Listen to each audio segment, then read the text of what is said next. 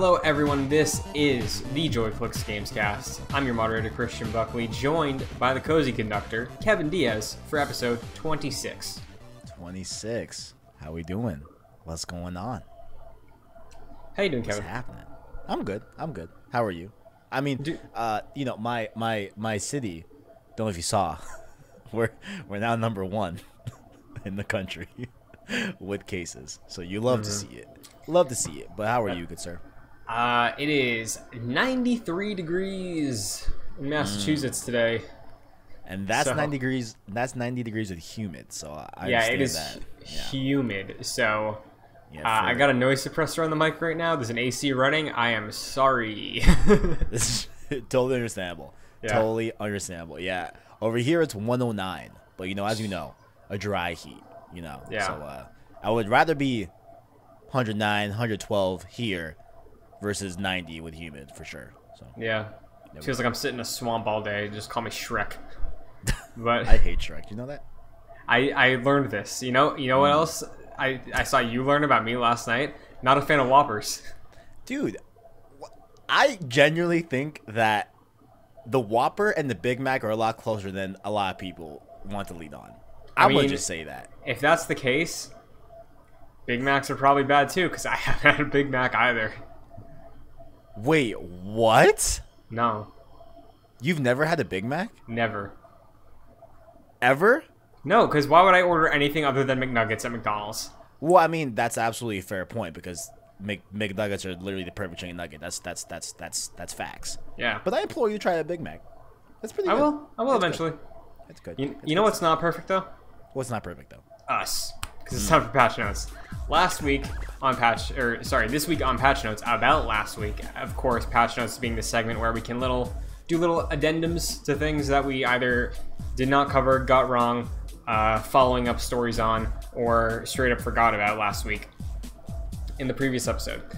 So today we're talking about something that we could have talked about last week, but I completely missed this. Xbox has announced they're doing a summer Game Fest event in cooperation, I guess, with Keighley's Summer Game Fest to have a week, limited time, a week of a bunch of demos for a bunch of new upcoming games that are coming to Xbox. So not just third parties, maybe some first party stuff, but it would probably be like ID at Xbox level. I don't think you're going to get Halo Infinite during this week, but worth mentioning. Indeed. So, and we will cover this the week it happens. We'll talk about this because it's an interesting strategy. Obviously, Xbox, along with many other companies, are having to adapt to no press circuit this summer. Yeah. So, I just want to throw that out there because it was a pretty big story. Steam does this, but it's the first time a big console is hopping in on it. But interesting times. Very interested to see how that goes. Very interested. For sure. So, we're going to get into some games. This is a games podcast, despite the fast food burger discussion at the top of it all. This is a quick and dirty one. I platinumed Crash Warped. Congratulations, good sir. How was it? So, I hit a wall at one point, and I wanted to quit. I almost deleted the game like 3 times. Like a wall, as in like it was just the challenge was overbearing. Well, yeah, and I guess in a literal way, really high walls. You really had to climb up very high, and I was stuck on a time trial because the thing is, Kevin, when you play Crash, you get all the collectibles, Right. and then you have to go through every level and do a speed run. And it's not just enough for you to get the platinum to do a standard, hey, I got a medal. You have to get gold or higher. Gold being the second out of 3 ranks. Right. So you have to do at least the second best Wow. on every level. Oh man, I don't know. I wouldn't call myself a particularly anxious person, but when you put a clock on me in a game, that's when I get anxious. Like, oh man, Yeah. the stress just piles on. For sure.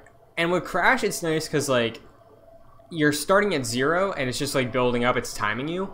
And what they let you do, which I love, because Crash Bandicoot, half the fun is just smashing boxes. Precisely. Is there's big yellow boxes with 1, 2, or 3 on it. If you hit that box, timer stops for however many seconds are on that box. Oh. So it's fun, but some of the levels it's just you have to be precise. Yeah. Understandably so. Right. Right. Mm-hmm. Oh man. Well, I'm glad you overcame it. Yeah. Glad you got that platinum. Definitely the easiest out of the 3. Like, aside from that one wall, there was really no problems. Like, I breezed through this thing. Crash 2 took me like a month of a summer. Crash 1 took me like 4 months. So like a week and a half, not bad. Speaking of platinums, complete side note, totally not a long thing I want to mention here. I was perusing The Last of Us Part 2's trophy list. I gotta tell you, it seems very attainable. Oh, absolutely. It doesn't seem bad at all. I don't know what I was expecting. I thought it was gonna be something wild. It's really not. So maybe on my second go, I might make a little bit of an effort.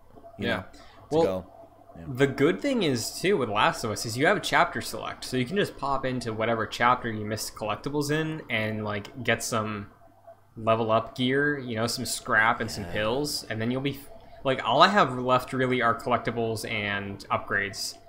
So. Yeah, because one thing is like on my next replay, upgrading all the weapons or just as far as I can do it, and then go back and do whatever I missed, but try and like make an effort to do stuff for the plat, It just seems very, very attainable, and I just thought it wasn't going to be, but it seems pretty attainable. Yeah, so compared to remastered, it's very attainable. Yeah. So. But I'm not sure if this is an attainable platinum, just because of how old the game is. But you're continuing God of War 3. I am. Do you have an update for us? Indeed. Not much. The story's still progressing. I am. I'm trying. So, the last play session I had, it was good. Nothing groundbreaking happened. I think we're still building to stuff, and we definitely are. Like this last bit is gonna be super interesting. In terms of like what I think they're going with story wise, but still fun. And there's weird, like, things in the game that I've noticed that are like, oh man, like, was that laying the impetus to God of War 2018 in terms of like having a companion, and it be a younger, person, if you will, like there's some stuff in God of War 3 where I'm like, like, okay, like I think, they were having the idea of this Kratos that we got in 2018, like I think they had those ideas long before the game was ever even, I bet, starting to work on. Like, what I'm saying? There's little seeds. I'm like, okay, interesting. But overall, still good. Nice. Still a great time, Well, yeah, it's interesting because, at least from what I know of God of War Ascension, that game is all about co-op. Like, you have a partner that whole game, right? So. Oh, I didn't know that. I'm pretty sure it is. I remember they were like, God of War, but it's multiplayer. And then when the reviews came out, they were like, yeah, it's more God of War, but like nobody wanted multiplayer. So, like, yeah, but that's separate from like the multiplayer mode in God of War Ascension. I have no idea. Oh, okay, interesting. Yeah, so interesting. But we'll see. Yeah, I wouldn't be surprised if there were some seeds, or maybe it just worked retroactively. Right. Yeah, because I voted. I had a poll. Do people want to see Ascension? Because. I know a lot of people give it a bad rap, and they want to see it. So I will be playing Ascension. Nice. So we'll see how that goes before 2018. But yep, God of War 3 is good. Very cool. And if people want to see more God of War 3, where can they find that? YouTube.com has PlayStation Source. We're still going through there. We're gonna do another pause when Ghost of Tsushima comes out. You know what I'm saying? Probably a really bad time to start a long stream series. Yeah. This summer, but it is what it is. We will prevail. You know what I'm saying? So Ghost of Tsushima is going to start next week when that comes out. Stream series. Only going to be doing the like main Golden Path story. All the side stuff I'll do on my own. You know what I'm saying? And yeah, well, that'll start next week. So very cool. There you go. Well, In the meantime, on youtube.com/joyclicks, I'm continuing the Kingdom Hearts run. Beautiful. Going strong. We're recording this Thursday night, so I do have a stream tomorrow morning, Friday. That's probably already done by the time this podcast is live. But there's a 80% chance I beat the story tomorrow morning. Ooh, okay. So. Okay. I might, because when you're streaming, I'm usually just waking up, because time zones. Yeah. So it's been nice to like chill out for a little bit, see what you're doing, pop in for a little bit, So it's been fun. Yeah. So tomorrow, there's still 2 big stretches left, but we've been knocking out 2 worlds per stream. Tomorrow will be the 5th. So I think my biggest surprise, though, I'm playing on the hardest difficulty. I thought it was going to be so much worse. Really? It's not that bad? Yeah, it's basically the exact same difficulty that I played through it the last time. So I don't know if I'm just a pro gamer or what, but no sweat here. Pro gamer, pro Kingdom Hearts player, you know what I'm saying? So, absolutely. It's a platinum I want, and this isn't another big thing, but another attainable platinum, very close to it, Destiny 2. Been bopping around there a lot this week. We're going to talk a little more Destiny later in the show, but always want to shout out Destiny when I'm feeling it. Definitely. You got a couple more hits, though, so let me hear the first hit. I've been playing Hitman, Yes. Man that channel. Hits, call me Hitman. Yes, absolutely. On youtube.com/joyclicks. But I did 2 streams. It's been very fun. I know you said it was going to be good, so it's all right, if Christian says it, it's going to be good. But, man, I'm having a lot of fun just being okay, cool. You're an assassin. Take out these 2 targets. You have this whole place at your disposal. Do what you want. Figure it out. It's been a lot of fun. We've had a lot of good moments. Well, not particularly good, but moments where, RIP that waiter in the first stream. Yeah. You know what I'm saying? A lot of, yeah. It's definitely a lot of fun, for sure. A lot of fun. I'm glad it's working for you, because I can totally get why someone wouldn't like this, especially how the choice for Hitman 2016 was to do it episodically. On a disc, I think it still works fine as a normal game. Yeah. Makes complete sense, probably doesn't incentivize replaying each level as much as it did originally, on a surface level. You can still power through that story. You can just bop around from mission to mission and still have a great time with it. But yeah, how are you finding the agency in terms of so how many different ways you can approach assassinations? It's a lot more than I thought. I almost thought it was gonna act to take out a target. It was gonna be something similar to how you get choices in an open world game, story wise. But eventually they all kind of fold into one canon ending. That's what I kind of thought was gonna happen. I can approach it a different way, but my end assassination is just gonna be the same. I don't think. I mean, as far as I'm aware, I haven't really gone back and tried to do things differently. I've tried to do things differently, on my way to the target, but not killing the target itself. So, for example, I just did today on stream. I did the one where you're in a Middle Eastern-esque type of city. Marrakesh. That one was that one was kind of tough. That one was kind of tough. Yeah, that one was ooh, I gotta really do that, huh? All right, yeah, that one was kind of tough. But I ended up killing the last target as a masseuse, as a nice massage person. And the first one, I acted like the person that they captured and were interrogating. Cool. So I don't know if you had different outcomes from what I did, but it's been a lot more diverse than I thought it was going to be. Yeah. Definitely. I can really handle this in a lot of different ways. Super cool. Yeah, really I was there for most of your first stream of Hitman because I really wanted to see what your approach was like. And Paris, I did not do the model route, so I didn't impersonate the model. I thought that seemed so hard when I played it the first time. So props to you for doing that route because that was sick. Dude. I feel like I got lucky, man. I got lucky because there was a card I knocked out the homie, and he was like 5 feet away from me, bro.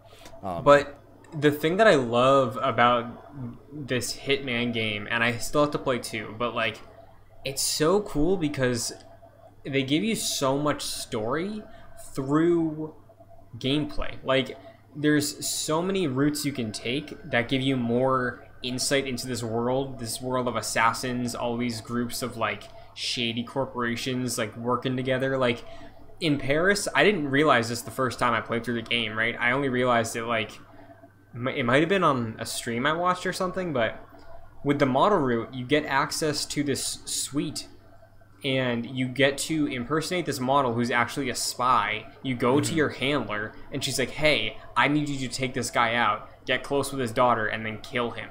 And you're just impersonating this model, and it's like, oh damn, there's like this crazy thing going on in the room next door, this giant cult-like circle of really nice chairs and rich people. Like, it's wild, dude. And you wouldn't even see that if you just dress as a waiter the whole time, or like poison drinks in the bar. Like, I love how open it is and how easy it is to miss story, because when you do get that story, it's just so cool.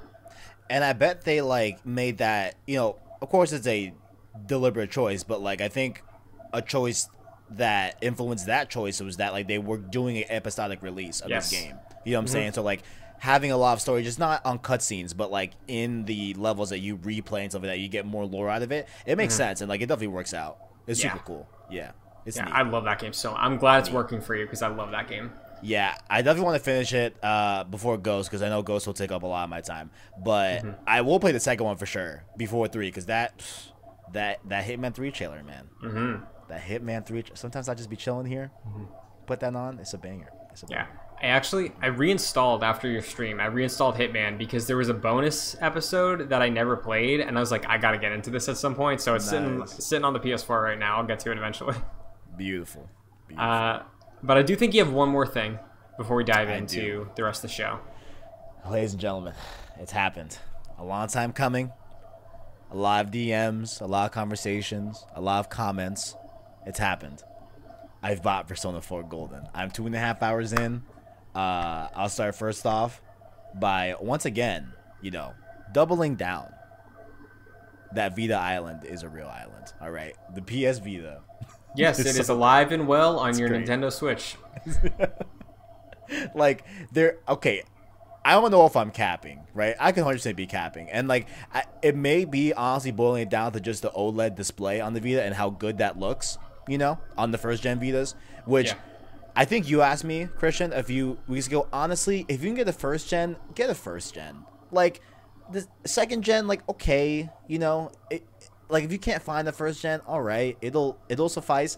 But I would say aim for the first gen, because that OLED screen is gorgeous, especially on Persona 4. A lot of poppy colors. It's good. I think it's worth it to go for the OLED. But the Vita is great. But Persona 4, right? I did not expect the story to be like this, and I'm gonna keep it honest. I don't know what I was expecting out of the story, because I literally have no frame reference of what stories Persona 4 has, or like any of the Personas. I know there's something about Phantom Thieves and like, Steal Your Heart in Persona 5. No idea what that's about, but it sounds cool. Cool. But here I had no. I mean, do you know about the? I can kind of give you like the non-spoiler kind of give overarching. Me the pitch. Okay, here's what it is, right? So I moved. I either got moved by my family or I moved to a small town. I'm pretty sure I got moved by my family, right? To a small town. I'm staying with my uncle, right? My uncle is a detective in the city, right? So people start dying when fog rolls in left and right? My uncle's trying to figure it out because he's the head of the police. Like, he's a detective type of person. But then while that thread's going on, there's this thread at school about all these kids talking about, hey, at midnight when it's raining, if you look into the TV, you'll like see some crazy stuff if you go to the midnight channel, right? So I do that, and then I start seeing people that are like, so whoever shows up on the midnight TV winds up dead. Right? So it's like, yo, what's up? And then through a lot that I can't even explain right now that thoroughly, you're able to go into the TV and there's a bear named Teddy. He seems cool. He seems to live in this other reality that's in the TV, and I guess the killer that is killing these people in our world is throwing them into the TV. No, someone's throwing people into the TV, and they're dying in the TV realm, if you will. So I'm trying to stop it and figure out what's going on with the help of Teddy and my other classmates. It's wild. So I haven't played Persona 4. My first Persona was Persona 5. And story setup, not the same. You know, like, same kind of vibe. Okay. Like, it's dark. You know? There's definitely some levity. It's not, like, super, super serious. There's serious themes, but there's some anime tropes, you know? There's some comedy. And I'm assuming 4 does the same thing, but, like, when you said you weren't expecting the story, were you just not expecting it to be like, hey, murder in a small town in Japan? I think so. Yeah. I just didn't anticipate. Yeah, I think it's the murder part and like the more like quote unquote like serious stuff going on in the game where I'm like, okay, like I just did not think we were going down that path, you know. And I don't know if it was just gonna be like something. I think I was expecting something a little bit more lighthearted. Not that it's like super dark, but like I just had no idea, you know. So and just super weird story, but like cool. Yeah. You know? How you liking the combat? Because this is more in line with Pokemon than it is with 7 Remake in terms of turn-based. Yes. Yeah. Definitely more like Pokemon. Actually, this feeds into the big, not big, but the issue that I'm having with the game right now, right? Okay. If you will, it's that I wish there was more combat in the early hours of this game. Gotcha, yeah. Right. Like, and I have heard that a lot where, like, people are like, yo, like, for the first 4 or 5 hours of this game is just clicking X, hearing dialogue, you know, getting the story. And I've only been in the mode of combat once early on, but that's not even really a fight because it's like it's not even, it's like a really quick thing. Right. Yeah. And then I've been in official combat 2 times. And the second one was like, okay, like this is like a little bit longer. This is cool. But like, I'm like 3 hours in, you know? And it's like, man, like, I'm having a difficult time like critiquing them for it because I get that they're trying to set up this story. Right, 100% get it, and like I have a lot more game to go. Yeah, I was gonna say, like you're not even 10% done. Yeah, yet. Like I'm not even. I feel like a percent. Like I have a lot more to go. Right, but like I think that there could have been a way to deliver the story with a little more combat mixed in as well. Like I just think that there could be a way to do it, but like I won't knock them that hard because I do understand that I have a long road ahead of me. You know. Worth mentioning also, Persona 4 Golden is the Vita like improved version because Persona 4 is a PS2 game. Yes. So like pacing has improved since then, you know, like Persona 5 it still starts slow, but like the first scene, high action. It's like a flash forward. And then we're jumping around timeline wise, there's some interesting things that they lay out. So like from what you're saying and my experience with 5, they took that criticism. Like, there still is a lot of exposition for the first couple hours of Persona 5, but, like you said, it's a common complaint, but if you're in right now, I'm sure you'll be able to make it to the point where they give you more freedom. So. Yeah, like, that's what I'm expecting, like, there's, and what I know to be true based on people that have played the game and have talked to me about it, like, I know that, but, like, I know, like, there's a lot of people that have bowed out because of the lack of, like, a lot of not just any, you know, regularly planned out combat in the first few hours. Like, and I think I could honestly see someone like dipping out and not feeling like they didn't give it a fair shake. Like, I kind of like understand that low key. Like, you know what I'm saying? I don't know. Yeah. It's tough, but like I'm enjoying it.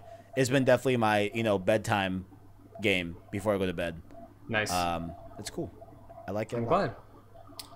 Well, that's it for the games we've been playing. Again, gonna be more next week. Excited to hear your Ghost impressions. Maybe that's after we record, so week after. Yeah, slightly after. Unfortunately.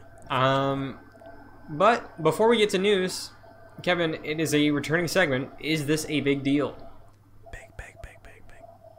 First up, I am indifferent on this, but for how often we do cover news, I feel like industry-wise, this is something. Okay. Dr. Disrespect just disappeared from Twitch, banned without any reason. Yes. Well, there's a reason, no explanation. Yeah. Is this big? Because I don't care. I've never been a fan of this guy. I don't know how you fall on this. I am not a fan of it.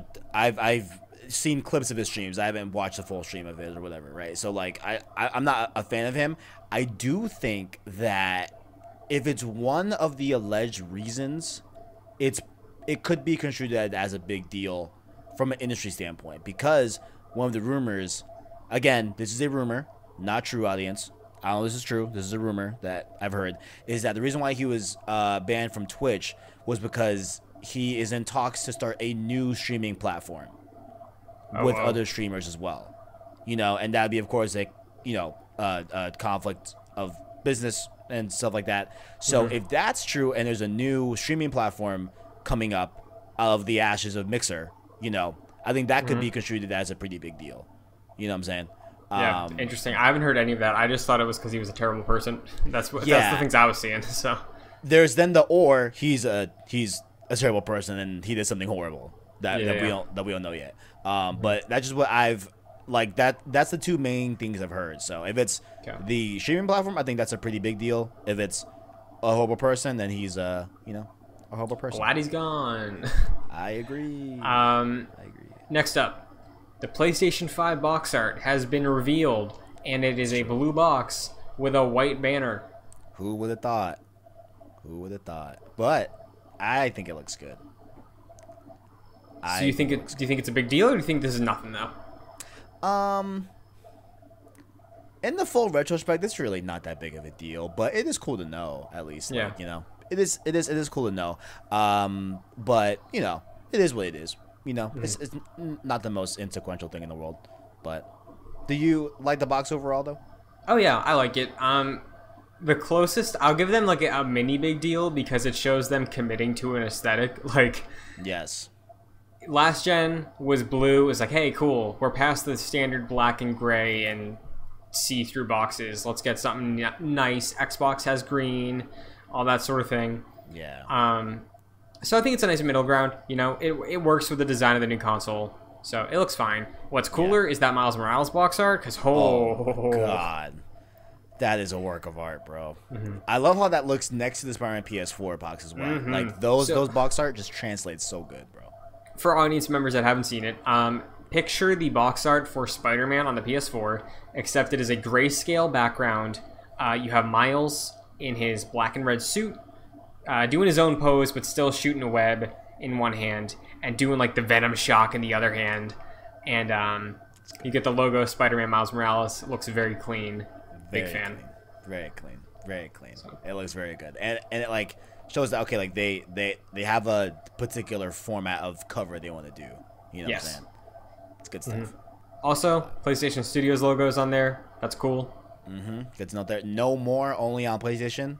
The top that's removed as well. That's replaced with the PlayStation Studios logo, which yep. I think that's just them trying to get translating out to the world that hey, this is the new logo to demonstrate that this is the stamp of quality that we're looking for in the PlayStation Studios, and this is what it is. Yeah. It makes sense. It makes sense. It's their Nintendo seal of approval, So, it's cool. Last up, we got two things that weren't really big deals. This last one, I'm curious where you fall. We have found out Akumi Nakamura's next big project and why she's been absent for so long.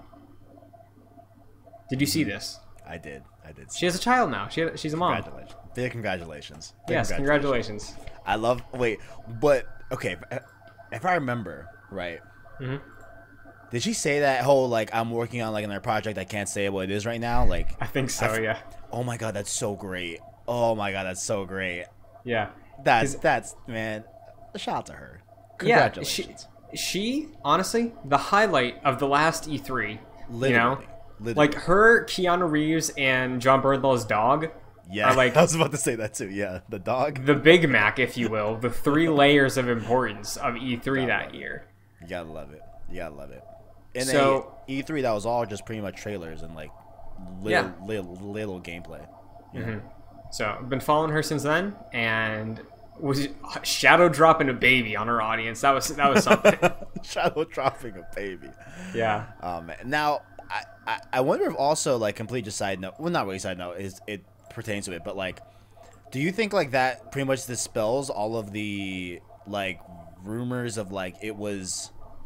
No. I guess that timeline wouldn't make sense. Like, is that why she left Ghostwire Tokyo as the creative director? Which I'm like, no, like I don't think. So maybe. I don't know. Maybe I don't know. Unsure, but yeah, that's a big deal. Congratulations to her. Now that we can dive into some news. We sorted out the big deals of the week. Akumi Nakamura is the only big deal of the week. Truly. Destiny 2, Kevin. This could be its own segment. You know, maybe we bring back Eyes Up as just like a segment in the podcast once in a while. Eyes Up, Guardian. So Destiny. Well, first off, this week was Bungie Day, a holiday in the fandom that just celebrates Bungie as a company. They've been around for I think 20 years now. So 10 out of 10. This past Tuesday was Bungie Day, and in celebration, tons of fan art online. It was trending on Twitter, and they dropped a new update for Destiny 2 that continued the storyline of the current season, the Season of Arrivals. And I don't know if you've messed around with any of the new season's story yet. Not yet, no. Okay. So recently we watched Bungie reveal the roadmap for Destiny 2 in potentially the rest of the lifespan of this game. And one of the highlights was a introduction and spotlight on these pyramid-like ships that were teased at the end of the Red War campaign in Destiny 2 at launch, disappeared forever, started being sprinkled in through the campaigns of some of the expansions and the seasons. And this season, the Season of Arrivals, these ships are here, you know? Like, I'm sure you saw this, I think, after that first live event, which closed off the last season. The current season kicked off with, I want to say, Io? I think it was Io. Io being, or maybe Nessus. Anyways, it was a planet that had one of these pyramid-like black ships show up, enter the skybox. We got to deal with this thing. What's going on? This week, Kevin, every planet on the left side of the screen in the director. So we got Titan, Io, Nessus, Mercury, maybe Mars. Is Mars in 2? Never mind. They all have pyramids now. Pyramids have shown up at all of these. Oh shit! So okay, I like that. Yeah. Okay. Oh man, I can't wait till September, man. Let's go. Yeah, dude. So I still have to run to the tower. I gotta talk to Zavala. I gotta be like, hey, what do you need me to do? I saw you have a new mission for me. What do I gotta take care of? But yeah, so the seasonal storytelling and the limited time event type storytelling, the live storytelling of Destiny 2 continues. This is really cool. It was really cool popping up and seeing the director have like the little overlay of the pyramid on all these planets now. So really interested to see how this builds into the next couple of years. But thought it'd be a nice little update. You know, Bungie had their holiday this week. So yeah, that is cool. I need to treat Destiny like now. I mean, what I've been wanting to treat Destiny like is like how I treat COD, where like like if I don't want to really get into anything like that brand new or whatever, just jump into COD. Just I need to jump into Destiny more often, than I do nowadays for sure. Because I love the game. You love the game, Oh, absolutely. I gotta do it. Yeah, I'm still wrapping up. I haven't dove into the season missions yet, and I'm probably gonna buy the season pass because it seems like a good season based on the community pulse. But I'm still catching up. I have one mission left in Forsaken, and then I'm gonna dive into Shadowkeep, and then I'll be all caught up. And once I hit the right level, you and we're gonna run that prophecy dungeon. I'm waiting on it. Absolutely, I'm down. All right, let's do it. Well. Two Titans out here chilling. What if I told you I went back to my day one Destiny 1 class, which is a Warlock? It's traitor. It's traitor. How is it a traitor if I'm going back to where I began? Commander Zavala's upset with you, bro. Zavala is upset with you, bro. Zavala is the Vanguard that I had the strongest attachment to. He's so cool. I love his voice, dude. I love that voice actor. He's so cool. Cade is great, Oh, yeah. Love Nathan Fillion. R.I.P. F in the chat. But, Zavala is the guy. Zavala, I have a tie to. Is there a replacement for Cade? I don't think so. Yet? I don't know. Are they going to get one? It's the Hunter class, right? Yeah, you know what? Yeah. I wouldn't be surprised if we end off Beyond Light with the Stranger taking his place. Oh, shit. Okay, I love that. That'd be sick, right? Shout out to Cade, but I love that. Oh my god, I love that so much. Yeah, so. I need that. That's fire. Yeah, dude. Okay, I need that. So, but yeah, at heart, I'm a Warlock. It was fun going around as a Titan for a little while, but. I feel you.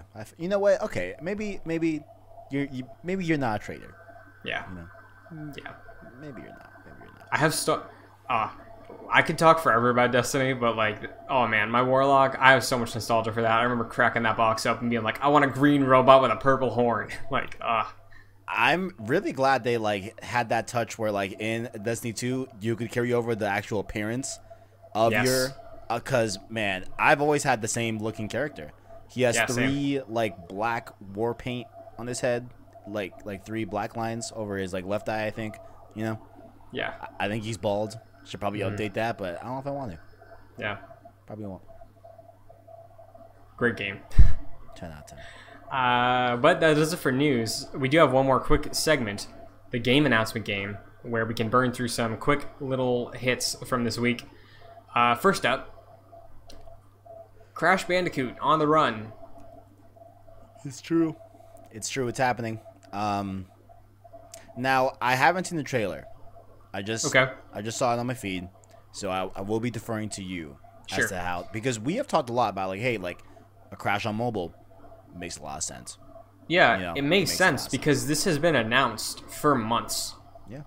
I think we talked about this on an earlier episode of the podcast. It was hey, there's a Crash mobile game coming.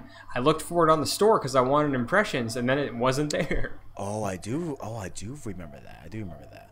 And now there's a trailer. Still not available. I did, however, do the there's a weird thing where you can pre-invite.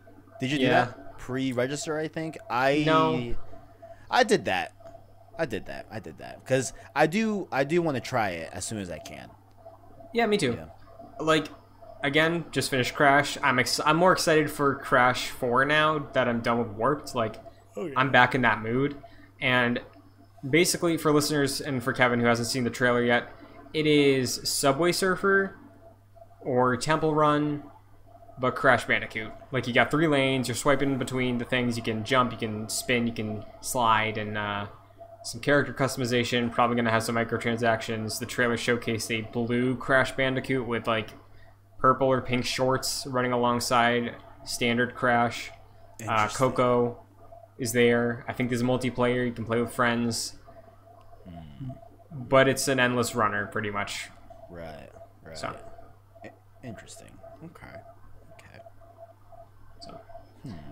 And, I'll give it a shot. It's not something exciting, but I think it makes more sense than Mario Run did. Like Mario Run, I played and I enjoyed, but Crash on mobile makes more sense as this type of game. Like it's not making as many compromises, I think, as a endless runner Mario would. Right. Because Crash Bandicoot, you're already running away from the camera in like a pretty narrow hallway. You know? Yeah. Considering that this is being developed by King, and of course, Crash 4 is under the Activision umbrella of developers. I forgot which it's Toys for Bob. Toys for Bob. Yeah, they're owned by Activision as well. Do you think there'd be some sort of like cross promotion going on with this? I mean, probably cross promotion, of course, but like maybe like some sort of like cross content with it. Like if you unlock this using the Crash 4. Yeah, so Crash 4 has introduced the concept of skins for the characters. You get like a 90s themed Crash and Coco skin for pre-ordering Crash 4. I would be shocked if you do not get a skin from this mobile game if you connect an account or something. Gotcha. Okay, I see. Yeah, I see. But yeah, you pre-registered. You think you're gonna check it out then? Like, I know you're not big with the history of Crash. Like, you don't have a huge nostalgia for it, but you're gonna give it a shot. Yeah, definitely. And I've been meaning to play the Crash Insane trilogy at some point in my life. Why do I have a problem with saying my life? In my life at some point, but yeah. So like this one, I'm down for a good mobile game. You know what I'm saying? I'm down for it. Same. So we'll see. We will see. Next game, kind of a re-release, not really an announcement, but it seems big. Donkey Kong Country is coming. You lost your mind on Twitter over this. Yeah. So here's the thing.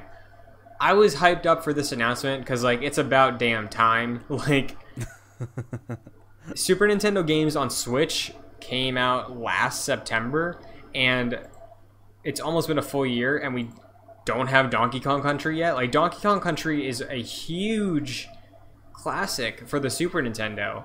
Right.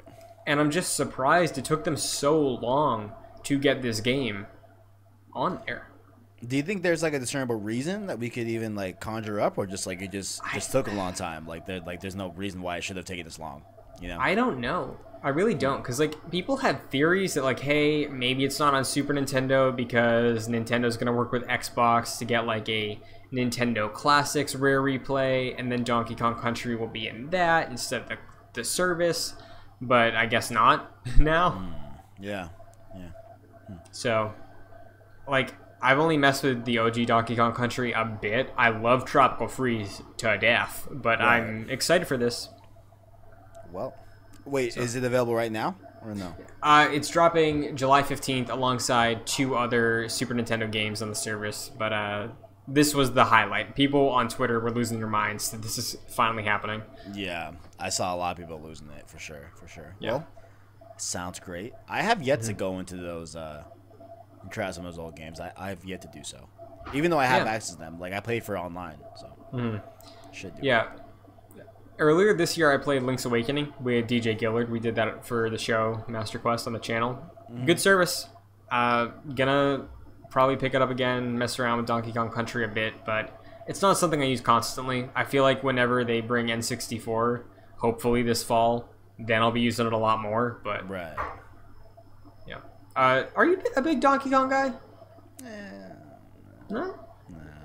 No. I know you talk endlessly about Tropical Freeze. I know you do, and like I know I should play Tropical Freeze at some point.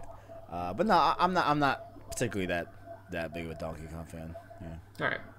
Yeah, dude. If you thought like I was happy for this, wait until they announce Donkey Kong 64 on Switch. The seminal Barrett Courtney fame. Blessing Adeoye Jr. as well. Blessing as well. Blessing. Yeah, let me not disrespect Blessing, of course. Blessing him. Donkey Kong. Yeah. 64. So, last up. Not a full game announcement, but by the time this episode's out, we're going to know what this is. Figured it was worth shouting out. Nintendo said they're doing a Treehouse event Friday, July 12th. And that is going to be showcasing Paper Mario gameplay. But it's also going to have a new reveal for a new game that is being developed by WayForward and the phrasing of the tweet was a new project from like an IP or a franchise that is new to Way Forward. So the phrasing was like, "Hey, it's an IP that exists, right? And then Way Forward will be working on it." By Friday, do you mean July 10th? Yeah, sorry, yeah. Okay, gotcha. I was like, wait, is it the Yeah. 12th? I don't know what day it is. Okay, interesting. What is your guess on what this is? So what do you think? My original guess was that it was going to be a Metroid game, but apparently Nintendo came out and they were like, "Hey, it's a third-party IP. It's not a Nintendo IP." Right. So I don't know. It could really be like anything. I wouldn't be surprised if it was like some classic series that's gotten left behind. I really don't know. Way Forward in the past, they've done Shantae, Half Genie Hero, and River City Girls more recently. I believe they also worked on Bloodstained, like the 2.5D one. Mm-hmm. So they got some games under their belt. Interesting. Very, very interesting. Okay, I see. I do want to see that Paper Mario gameplay. Me too. I was listening to some impressions earlier, and people seemed a little mixed, and I was like, "Oh no." Oh, people that have played it? Yeah. Oh no. So. Oh god. Curious to see the gameplay though. Precisely. So, as we normally do, Kevin, with the game announcement game, out of these three, what's the biggest deal for you? What's the game that you want to be your game out of these three? So Donkey Kong Country, Crash Bandicoot, and the unannounced Way Forward game. Man, the unannounced Way Forward, I kind of like, man, like, what if it's a banger, you know? Yeah, you want to take that risk? Honestly, why not? You know, because, like, I'm not a Donkey Kong guy, you know what I'm saying? Mm-hmm. And, like, Crash, shout out Temple Run, you know, shout out a well-crafted mobile game. But why not? Let's just go with the unknown, you know? I respect it. Well, we will see. We'll see. Yeah. Who knows? Maybe tomorrow when this is out, you look like a champ because you got a brand new Metal Gear. Like, who knows? Oh, man. I wonder what it is. I can't even think of what it could be. I don't know. Yeah, like, do you have a guess? Like, if you had to guess, like, a classic IP... I don't even know, dude. Like, I don't even know. I mean, I'm just waiting patiently for them to just say, "Yo, Metroid Prime Trilogy is real. It's out today." Like, I would cry because I've always wanted to play those games. I honestly don't know what it could be. I have literally no idea. So yeah, so we'll see. Yeah, I'm excited to see what it is. But with that, it's time for Arkham Watch. Arkham. Kevin, as you know, WB Montreal refuses to announce their Batman game. You know what? Rumors are they're running away right now, all the way to Microsoft's back pocket to be an exclusive developer. Oh, man. And we still haven't seen their Batman. Man. I'm not gonna... Okay, look, here's the thing, right? So, I'm not that upset by it, right? But look, so, like, okay, number one, I don't even know if Microsoft would even buy them, just off of, like, there's a lot of studios under WB Games. You know what I'm saying? Like, there, like, seems to be, like, a lot going on with that, right? So, like, for them to take in that whole workload while still trying to bolster up the new studios that they bought last year for Xbox first party, you know, it seems like a lot to handle. You know what I'm saying? Mm-hmm. So, I don't know if they would, but, like, if they would, it's not like Minecraft became exclusive. You know, fair point. They're all about, like, hey, you know, we're trying to spread our wings. You know, as long as you're playing an Xbox game, we don't really care where you're playing it on. You know, so I would assume that if they were to buy WB, I don't think that the Batman games would become exclusive. The only way I can kind of see that is if they look at Spider-Man. But that's kind of a little bit of a different thing, you know, because, like, of course, Sony bought Insomniac, and they had a second-party relationship from that standpoint. Mm-hmm. But I don't know. Like, my assumption is that, like, I don't think that if Microsoft were to buy WB, that the Batman games would be exclusive to the platform. If they are, then I'm buying an Xbox. Kevin, you know why you're an amazing co-host? Okay. Oh my god, I almost coughed. I almost choked. Oh my god. How come? Because I was just introducing the segment. That is not what the Arkham Watch story is. And you just had a great take. You made the podcast better. You covered a news story, a rumor. No, that is not what Arkham Watch is this week. I was just queuing up what it looks like for WB Montreal right now. Well, so I will shut the hell up. You may. No, please, I'm glad you brought that up. This week's Arkham Watch, apparently, from an unnamed source. But you know what? I'm gonna back this. I'll believe it. Oh man. Apparently, a collection is dropping on August 27th for PC, PS4, Switch, Stadia, and Xbox One. A collection which contains every single Tomb Raider video game in one package. Like, even the newer ones? Yes, so Tomb Raider all the way back on the PS1, Tomb Raider, Lara Croft Go, Curse of that's the Destiny expansion, Temple of Osiris, all the spin-offs, all the way up to Shadow of the Tomb Raider. Collection, this August. Does August line up with a Tomb Raider, like, anniversary? Is there some sort of, like, milestone for the franchise in August? I don't know. This year might be something, but recently we saw Rise of the Tomb Raider. Honestly, kind of acclaimed game from this generation. Free on PlayStation Plus right now. Yeah. A lot of people love Rise out of the Crystal Dynamics. Yes. Tomb Raider games. They do. But, I mean, I've heard good things about Lara Croft Go, right? So I'd be interested in that. I don't know if I'm particularly interested in like playing the older ones, you know what I'm saying, as of right now. Maybe, after I play like what I'm actually interested in playing, which is the trilogy from this generation. Yeah. Like maybe I go back and play that, but interesting. I did not hear about that, so that's wild. Is it just the existence of this massive collection, like, or do we know a price point, perhaps? It's just that it's coming, and it's dropping very soon. And for how quiet they've been on... I know Shadow of the Tomb Raider was, like, maybe 2019? It might have been 2018, I don't remember, but... Yeah, I don't remember. It was recent, definitely. 2018. It just kind of makes sense. Like, it's a franchise that has such a history now that having a full collection at the end of a generation kind of just, like, I believe that, you know? Yeah, I do too. Yeah, definitely. And obviously, like, Lara Croft, gaming icon. Mm-hmm.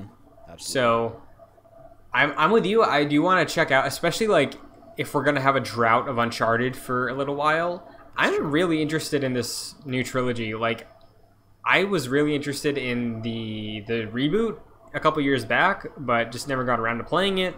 Rise, obviously, was timed exclusive for a full year, so I didn't care about it when it came out. Mm-hmm.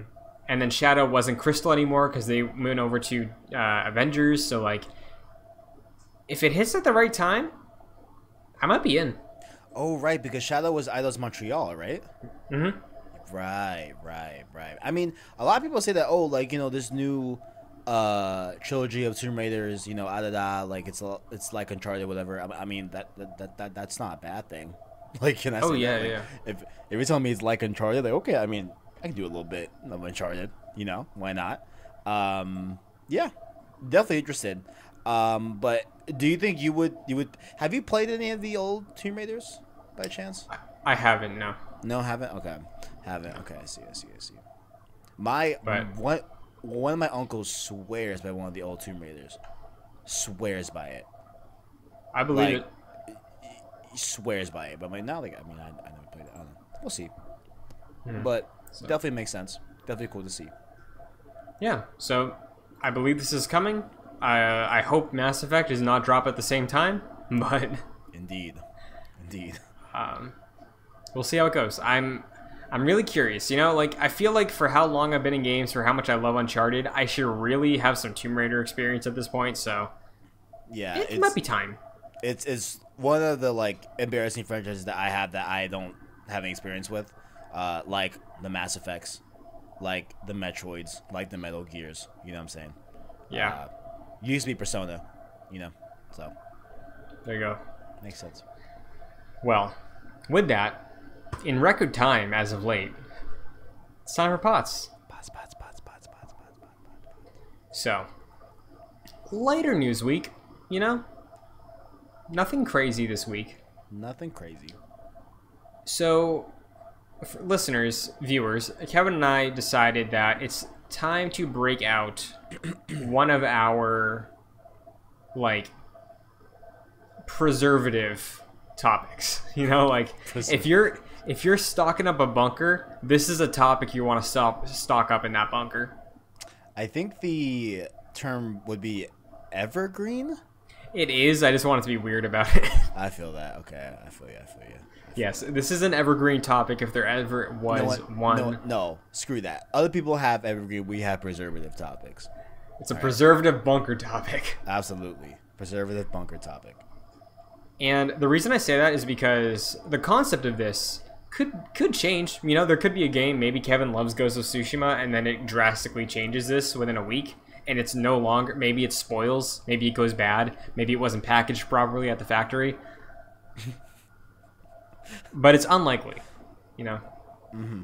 Because today we're talking about each of our individual top 10 favorite video games of all time. We're going through our lists, you know? Indeed. I feel like these don't change that often. We're 25 episodes in now. This is the 26th. Figured we should get that out there. I don't think we ever did this on Cross Circle either. I don't think so either. No. So, it's time, you know? It's true. I finished this list at 1:28 in the morning last night. Ooh, very nice. It took a lot of thought. And honestly, I bet after I'm done reading this top 10, you're going to be like, oh, what about X game? I'd be like, damn. You're right. Makes a lot of sense or whatever. But I don't know how you went about your top 10. I think I went mine off of like, all right, which games were either so great or sparked a specific like phase or impact in my life.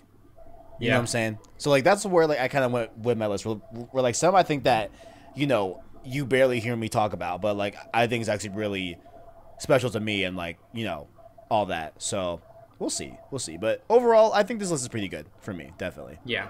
Definitely. I think I'm in a similar boat. From just scrolling through this, I'd say maybe 7 out of my top 10, I don't care about their problems. And I'm aware that they have some problems, but they do not affect me in the slightest. Okay. And same sort of prerequisites you just shot out there, like games that had an impact on me, games that stuck with me, things I'll replay, things I have a huge fondness and love for. There's a few new ones here, and their placement is like floating around. I don't know how long they'll stay up here. So for this, do you want to just go back and forth, like my 10, your 10, my 9, your 9? Yeah. Let's do that popcorn style. Yeah. Deal. Worth noting, I'm reading this off of my GG list because a couple weeks ago, I was bored and I made my top 50. Damn. And to do that, Damn. I vetted it. I did it based on a personal ranking. Then I put all of these things on a list, like a bias maker. And then I made like choices between games. And the math worked out. And it was like, hey, you know what? The math even proved my own opinions because the list was mostly accurate. Man, I have yet to flesh out my GG. Like for me, it's only like, okay, like what I'm playing, and I have 2 separate lists of like games I beat last year, games I beat this year, and I'll keep doing that for every year. And then total games I've beaten since I've been tracking on GG. So yeah. Yeah, while we're shouting out GG, like obviously it's great, but like yeah, I got my top 50. I got 2018, 2019 GOTYs, and then I got a Resident Evil series ranking since I've been playing through those. So nice. A very handy app. Definitely. Kevin, do you want to go first? Do you want to give your number 10 first? Why not? Why not? Okay, this one I think is one of the curveballs that, like, really, what? Like, for real? Guitar Hero 2. Ooh, I respect that. Guitar Hero 2. Game on the PlayStation 2. It really became, like, a family joke that, like, I was the best at Guitar Hero. You know what I'm saying? Like you can put any family member with me and I'll, like, shred it, you know? Mm-hmm. Like, and that was, like, the first game that, like, well, no, maybe not first, but, like, one of, like, the early games in my childhood where it was, like, I could feel myself getting better at the game, you know, as I went on. And, like, it, while, like, that is the reasoning for, like, the gaming side of it, I think another reason for it as well is because, like, so right now, of course, and for, like, the majority of my, you know, conscious life, if you will, I've always been a fan of hip hop, rap, R&B, you know, since pretty much I was, like, in middle school, you know. But before that, this game got me into liking a lot of rock, you know. Mm-hmm.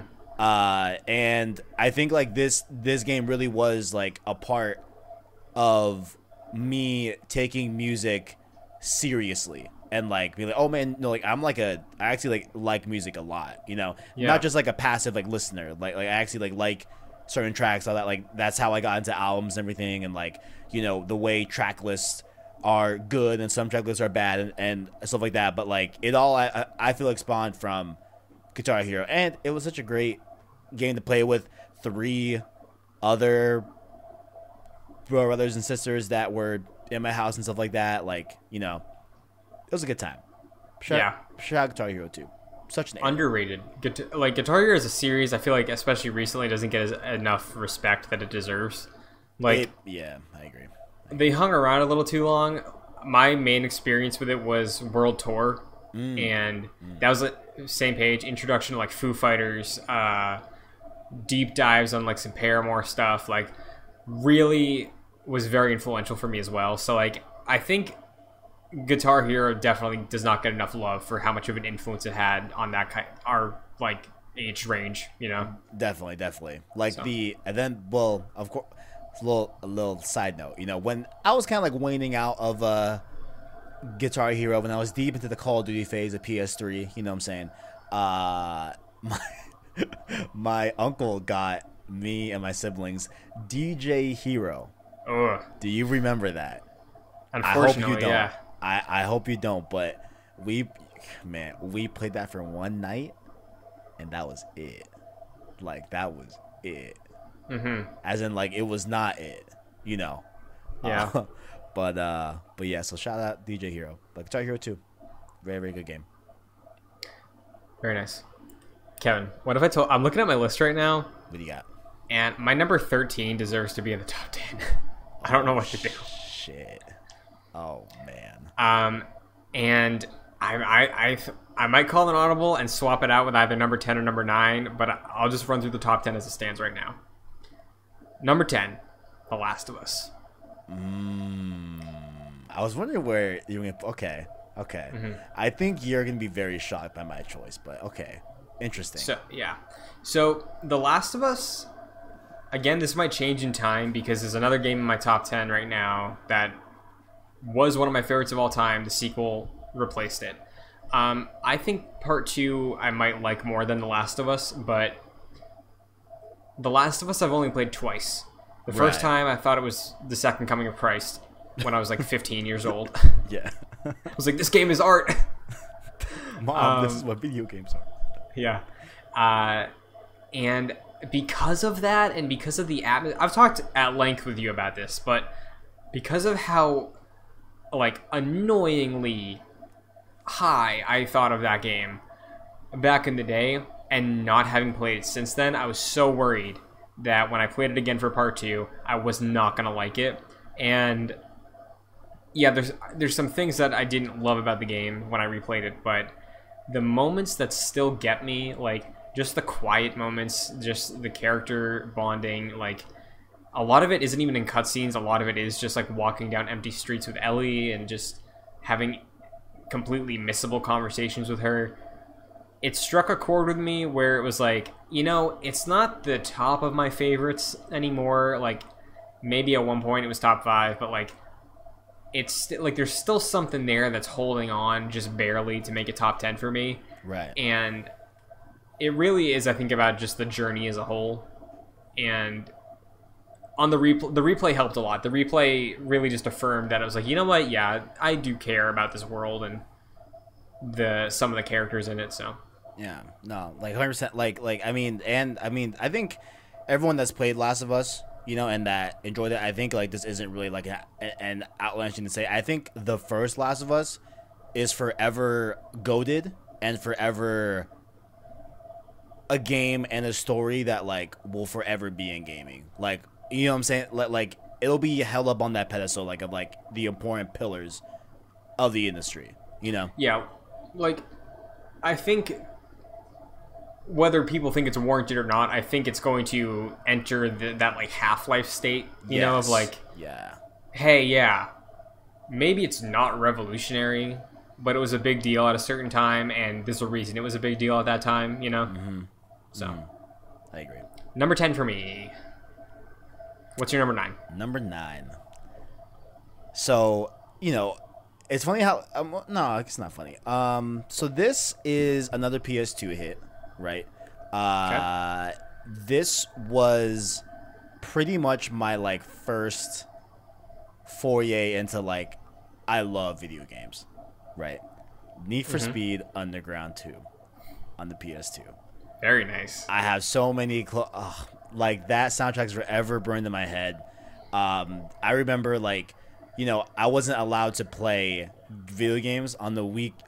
I was allowed to play video games on school nights for the embarrassingly majority of my younger life. Like, it wasn't until like sophomore year in high school that my dad was like, oh, okay, like I guess you can balance, assignments and games if you want. Like, sure.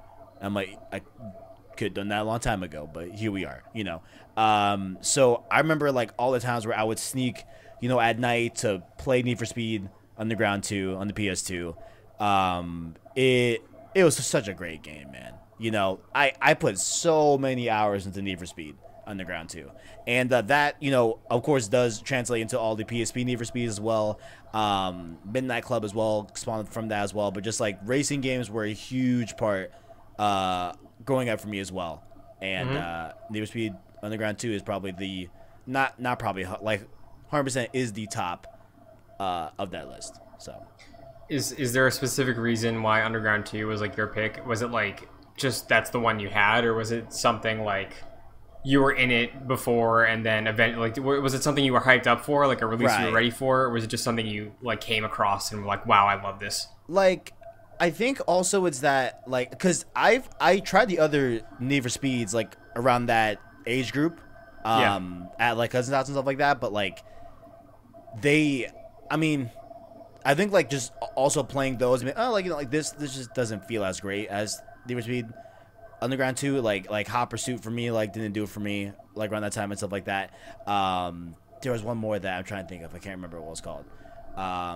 But like it was even told of like my cousins being like, oh man, like dude, you got Underground 2, like straight up, like bro, like so like I just think that it was such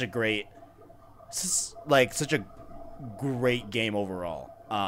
Even like in terms of like customization, and like they even had this weird thing in the game that I remember where like you could not Dynamax, not Pokemon. What was it called? Dino something, where you could like tune your car. Oh, okay. I forgot what it was called, but like they had that is in real life too, like a bunch of other stuff too, and like I just love Underground 2, man. Shout out to that game for sure. That one was neck and neck with Battlefront 2 from PS2. It was neck and neck. Ooh, you know what I'm saying? nice. Like that one's a tough one to pick, but like I think holistically Underground 2 probably edges it out overall for me. I can feel that. But goddamn, I love Battlefront 2 as well. Shout out. Shout out. So Kevin, I pulled an audible. I don't know how I feel about it. Oh shit. Do you want to share both of them? Yeah. So just for the sake. I'm struggling right now because like, so originally number 9 was Red Dead Redemption 2. Okay. And I bumped it down in favor of putting this at number 9.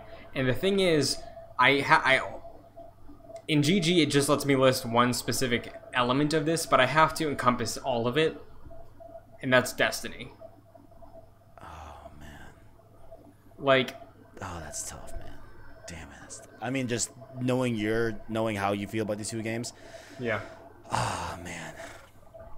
Because here's the thing, like, there's some other stuff in the top 10, like, there's one specific thing in the top 10 that I really have to replay before I give any more credence to than where it is right now. But, God, especially recently, I've really had just a reawakening, a rebirth of how much I love Destiny. I mean, 100%. Like, I totally get it. I've spent, like, I don't even do the raids, but I've still spent so much time in that world with this character that I built in 2014. Like, yeah, I've really just done the story, but love Crucible. I've loved doing the Nightfalls with my buddy that I have been playing Destiny with since, like, 2015, 2014, maybe. Like, there's so much I love about this game, and I feel bad that I was out of it for a while because... especially seeing game studios like go under and live games maybe fall off, like right. I want to be there because I feel like Destiny, as successful as it is, eventually it's gonna run out. Like it's going to be an experience that I can't get anymore, and for how much I love it, I feel like I just have to ride it out to the end. But Arthur, bro, have a little faith. I know. Like, okay. Oh, that's tough, man. That's a tough 2 pick, man. Yeah. God. Hey, listen. May your heart be your guiding key. You know what I'm saying? Mm-hmm. If it's Destiny, then it's Destiny. You know? Yeah. We all know you love Red Dead 2. It's all good. Yeah. Yeah. I might call another audible later on in this list, dude. I'm feeling uncertain right now. So what you're going through is specifically why I'm just like, Kevin, don't look at anything else. Just off the top of your head, what games do you love? You know what I'm saying? Sure. And like that's because like I know you and probably like people that like have heard me talk are gonna be like, why wasn't this on your list? Why wasn't that? And like, yeah, it makes sense. It probably could have been if I thought about it harder, but yeah, I think like. On July 9, 2020 at 1:20 a.m., this is what I came up with for my top 10. Mm-hmm. Oh, man. So, that being said, what's your 8? Call of Duty Black Ops. Hey, there we go. Let me tell you something. This is the best Call of Duty. And COD, of course, was a huge part of my gaming career. Like, of course, early on it was racing games, with a dash of Battlefront 2. Then we go into the Guitar Hero era, which is also melded into the Underground 2 era as well from racing games. But then PS3 was predominantly played 100%. A lot of it was Call of Duty, right? And Black Ops is the one that like really got me into COD. I think I have like 3 weeks played on Black Ops in that year that it came out, and take into account that those 3 weeks, or maybe it was 2, I don't even know, but like it was, I think 2 or 3 weeks, but those were only played on the weekends. So like, like that was a lot of time in condensed times of the week. I loved it. Yeah, and COD drops in like November. yeah. So it was a lot. Also during the Black Ops era is where I really got into podcasting. Well, not podcasting, but listen to podcasts. Beyond, you know what I'm saying, with Podcast Beyond, of course. And a few other ones. I don't know if you know this. Do you know Painkiller already? I don't. Yeah, okay. That's a if you guys know PKA, put it down in the comment section. But like that's like actually Call of Duty Black Ops also connects to me wanting to make content on YouTube, because I followed heavily closely that like old school Call of Duty scene on YouTube. You know, the Woody's Gamer Tag, FPS Russia, Woody. Oh my God, said that twice. White Boy, etc. You know, Chris Smooth as well.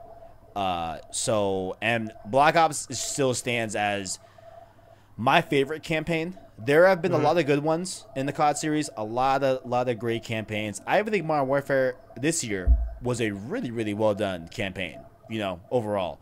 But there's nothing to me like the Black Ops Alex Mason whole story with that game. Like, it was so cool, such good stuff in that campaign, and it still has the best zombies to this day. I don't care what. Oh, absolutely, says. Dude! By far and away, the best zombies in any COD was Black Ops, 100%. Yeah, 100%.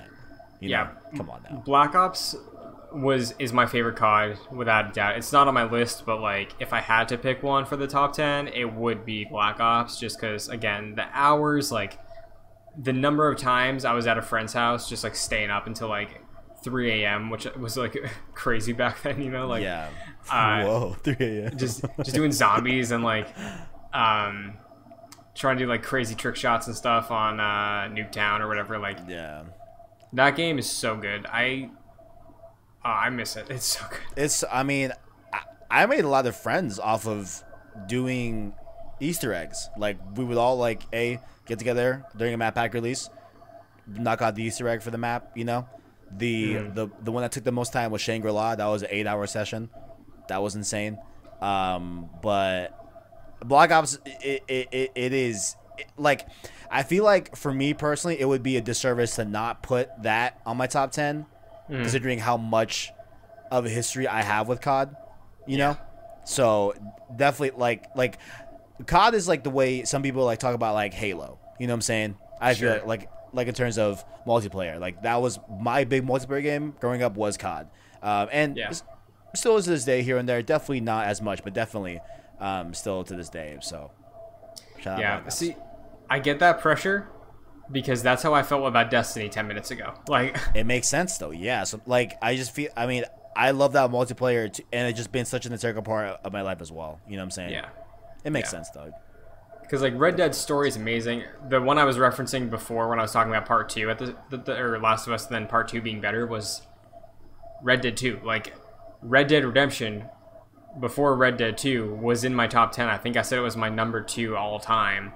And then Red Dead 2 blew it out of the water. But like, yeah, it's tough. It's tough making these lists. Oh, definitely. That being said, number 8. I'm looking at something I want to swap, but I'm not sure if I will. God damn it. We can do it. Carry on. It's not set in stone until we end end the episode. I may have to do it, but go ahead. Okay. My number 8 is one of my favorite games ever, obviously, but The Legend of Zelda: Twilight Princess. Beautiful. Kevin, this game is amazing. It's so good.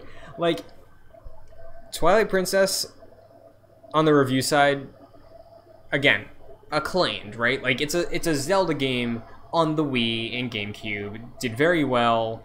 Implemented motion controls. It was like more of a novelty of like, hey, you can use it to aim your bow, and you can use it to aim your slingshot, or you can just whip it real tiny, and then Link swings his sword. Right.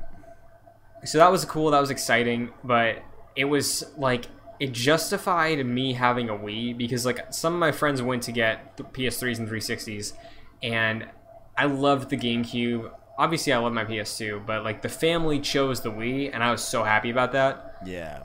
And Zelda is the thing that made it worth it because Twilight Princess is such a good adventure. Like, it's so mysterious and quiet and like just dreadful. It's like it's a happy game, but it's just got a sick, twisted undercurrent to it all, and I love it so much. Like, I love that approach to world building almost more than anything. Like, if it's something that's on the surface, it seems like something's off, but it's still kind of charming and like jolly.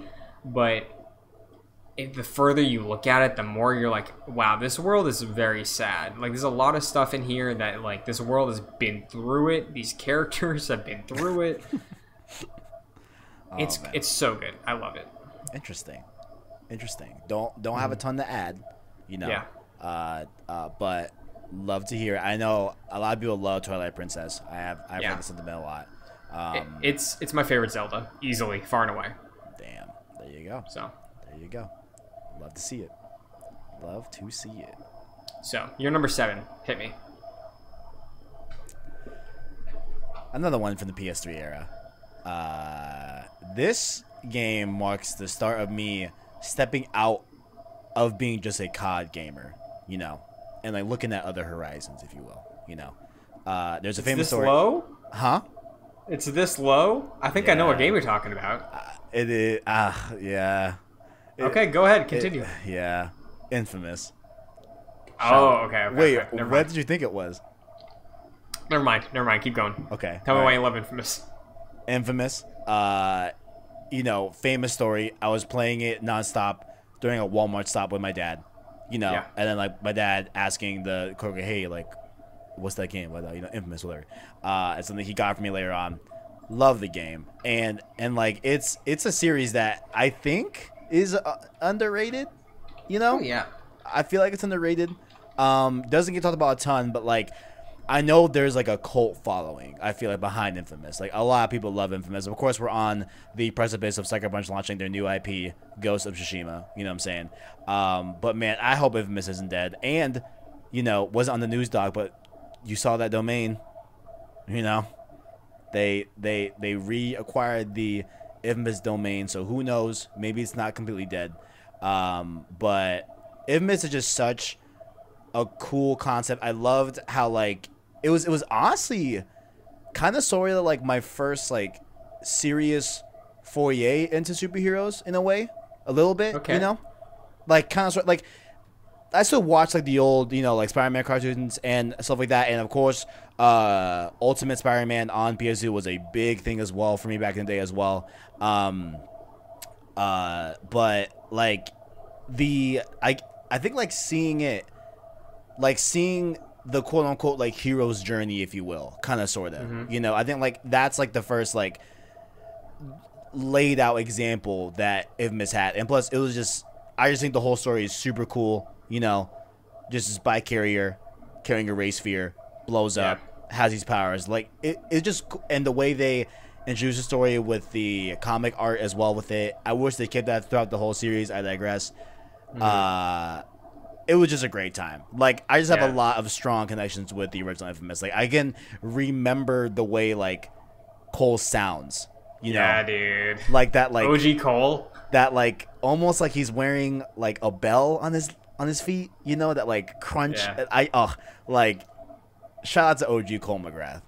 Also like the Sly Cooper patch on the backpack, and that was always sick. Like I'm with you. I have like so much nostalgia and love, and I have my own Infamous story. Like traded every single game thing I had for a PS3, and then the first game I picked alongside it at that GameStop was Infamous. Because I loved superheroes, and I was like, let's go.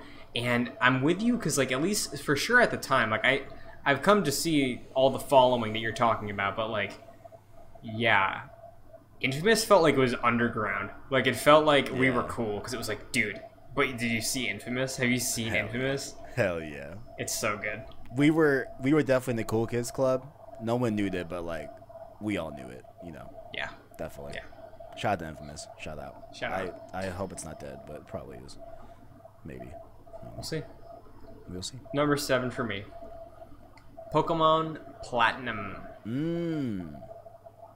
Not my first Pokemon, not my first DS Pokemon, but maybe my favorite generation of Pokemon, just because of how interesting the story is, because it deals with like space-time and an alternate dimension, and there's so much content in the game, at least based on memory. Like there's so many legendaries you can do even after the main game. It's like you can go on all these fun little adventures. Like it was at the peak of going to events in real life to get access to stuff on the DS, but just before Wi-Fi was like ubiquitous enough that you could just download the event from your house. Like right, it it kind of was like the turning point for this series in a way, and it was the last Pokemon game I played for a very long time. Well, Soul Silver came after this, but like that generation on the DS was sort of the end of my initial run as a Pokemon fan, and Platinum I think is just the perfect iteration of Pokemon after the original couple games. Very. So I do want to ask you, like, is Pokemon Platinum, like, is that a like popular answer? Yeah. When people say like their favorite Pokemons? Okay, I see. Yeah. Gotcha. Usually, like, I feel like the most common one would be Emerald, and Emerald is in my top 20. But Gotcha. Platinum for me, just like the music works really well, the visuals, like it's still simplistic enough, but there's enough detail, but it doesn't look muddy. Like later Pokemon games try to do like sort of 3D on the DS for backgrounds, and it looks eh. Right. But this game, it just nails its vibe. It's got great music. Spent many long afternoons in the summer as a kid with like kids in the neighborhood battling Pokemon, just sifting through the guide we had on where to find specific Pokemon in the game. Like, great memories from Platinum. Hope they remake the game, but it's probably my favorite Pokemon. Good to hear. Good stuff. So. Nice. Number 6. Number 6 for me. Assassin's Creed Odyssey. Okay. Let's talk about it. Okay. I had an awakening, right, going into doing the DLC this year, right? Yeah. And even though I did finish the Legacy of the First Blade DLC, I think about a week ago or so, I'm gonna hold off and potentially not do the Fate of Atlantis DLC, right? Gotcha. Maybe I will, just because I just don't want to get burnt out before Valhalla, you know? And, you know, so that one is a potential shelf, but maybe. But when I was playing through, you know, catch up to do the side stuff that I didn't get to do, hunt down all the cultists, you know, back in 2018 when the game came out, and do the Legacy of the First Blade DLC, like, it really, I had like a, Kev, like, you love this game. Like, there's something about this open world Ubisoft game that, like, you know me. I love Watch Dogs. You know, I love The Division, right? Like, they have that formula that if you're into that formula, it's generally gonna work, right? Yeah. But there's something about Odyssey that just adds a different spice that just it has to be one of my favorite games of all time. You know, like, I can't put 70 hours into this game and, like, not feel like it's a chore. You know what I'm saying? Like, I actively want to go and see more of this character, and me being with Alexios for, like, over 70 hours, you know what I'm saying? And I'm sure I would love it a lot more with Cassandra. And I don't hate Alexios. You know what I'm saying? But I have seen people talk about Cassandra, and it's like, damn, like, I think she's probably the better character, you know? Yeah. But like maybe it would be your number 5. yeah, right? Like, yeah. But Assassin's Creed Odyssey, it's just an amazing game. Like, it's such a feat. And, like, yeah, I have been on record saying, yo, like, I think this game is probably too big, you know? Like, maybe. Like, the map is huge. If you were that, like, if you were telling me, hey, should I play Odyssey before Valhalla? I'd say no. Like, just, if you want to play Valhalla, just play Valhalla. Like, don't even try Odyssey, because it's so, like, it's a lot. You're probably gonna get burnt out. But damn, it's a good game. It's such a good game. You know, there's so many good character moments. The one that I told you, where, like, one of the homies on your ship, you know, decides to set out after you're all done with everything in the main story. You know, he's like, man, like, it's been a great Odyssey. You know, like, or like, I'll, like, never forget this Odyssey. Like, damn, like, that one hit. It's just a great game, man. It's so great. Yeah, it's a good time. Yeah, and I know we're both fans of Odyssey. You love it way more than I do, but yeah, it's a solid pick. It's for sure. It belongs on your list for how often you talk about it. It's great. It's a good game. It's so good. You know. Yeah. I don't know. It's so good. It is what it is. number 6 for me. Getting into one of the polls from the PS3 generation that really is going to stick with me for the rest of my life. If some of these things drop out of the top 10, this one will not. I can guarantee that. And yeah, Batman Arkham City. Yes, I was wondering where this was going to plant. Yeah, dude. I was wondering. So, again, if we want to talk about stories tied to games, right? My first, like, at the time, next-gen console was an Xbox 360 because it was cheaper. I was like, hey, I'm selling this stuff. Let me get my hands on a next-gen console so I can be cool, you know? The Wii is great. I like the Wii, but my friends don't, so I gotta get one of these. Right. And 360 was cheaper. I was like, okay, give me Batman. And like a month later, I got to my infamous story, but I digress. Batman Arkham Asylum was great. And I think it laid the foundation for the immense over-the-moon hype I had, unlike almost any other game, for Arkham City. I remember reading the Game Informer for this game. I remember just like the game cover, the stark white Game Informer cover with the Batman that looked like a white porcelain figure that he had like some blood on his face. Like, that Game Informer is iconic. All the promotional material for this game is amazing. Watched these trailers endlessly. I was over the moon. And then I play the game, and not only is it just like a better version of Asylum, but there's all these great side quests. None of it feels like filler. Even the Riddler stuff. There's great setup in the game. Like, a lot of these side quests, some of them don't leave off on a satisfying note, but it makes sense because, like, this is not what Batman's problem is tonight. His problem is curing his blood from Joker disease and stopping the city full of inmates from blowing up.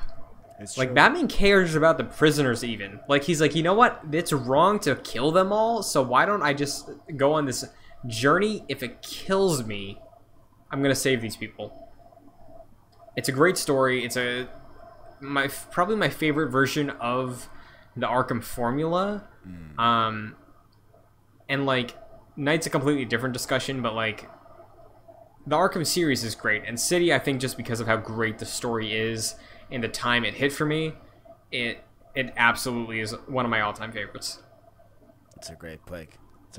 Yeah, no, I really liked Arkham City. Like, I think that one, man, the Arkham series as a whole is really hard to pick, like, your top, because I think I can honestly make a case for either Night, City, or Origins, honestly. And even honestly, even Asylum. Like, I think you can make a case for all four to be like, oh yeah, like, this is my favorite because of X, Y, and Z, you know? Yeah. But City, and of course, a lot of people love City.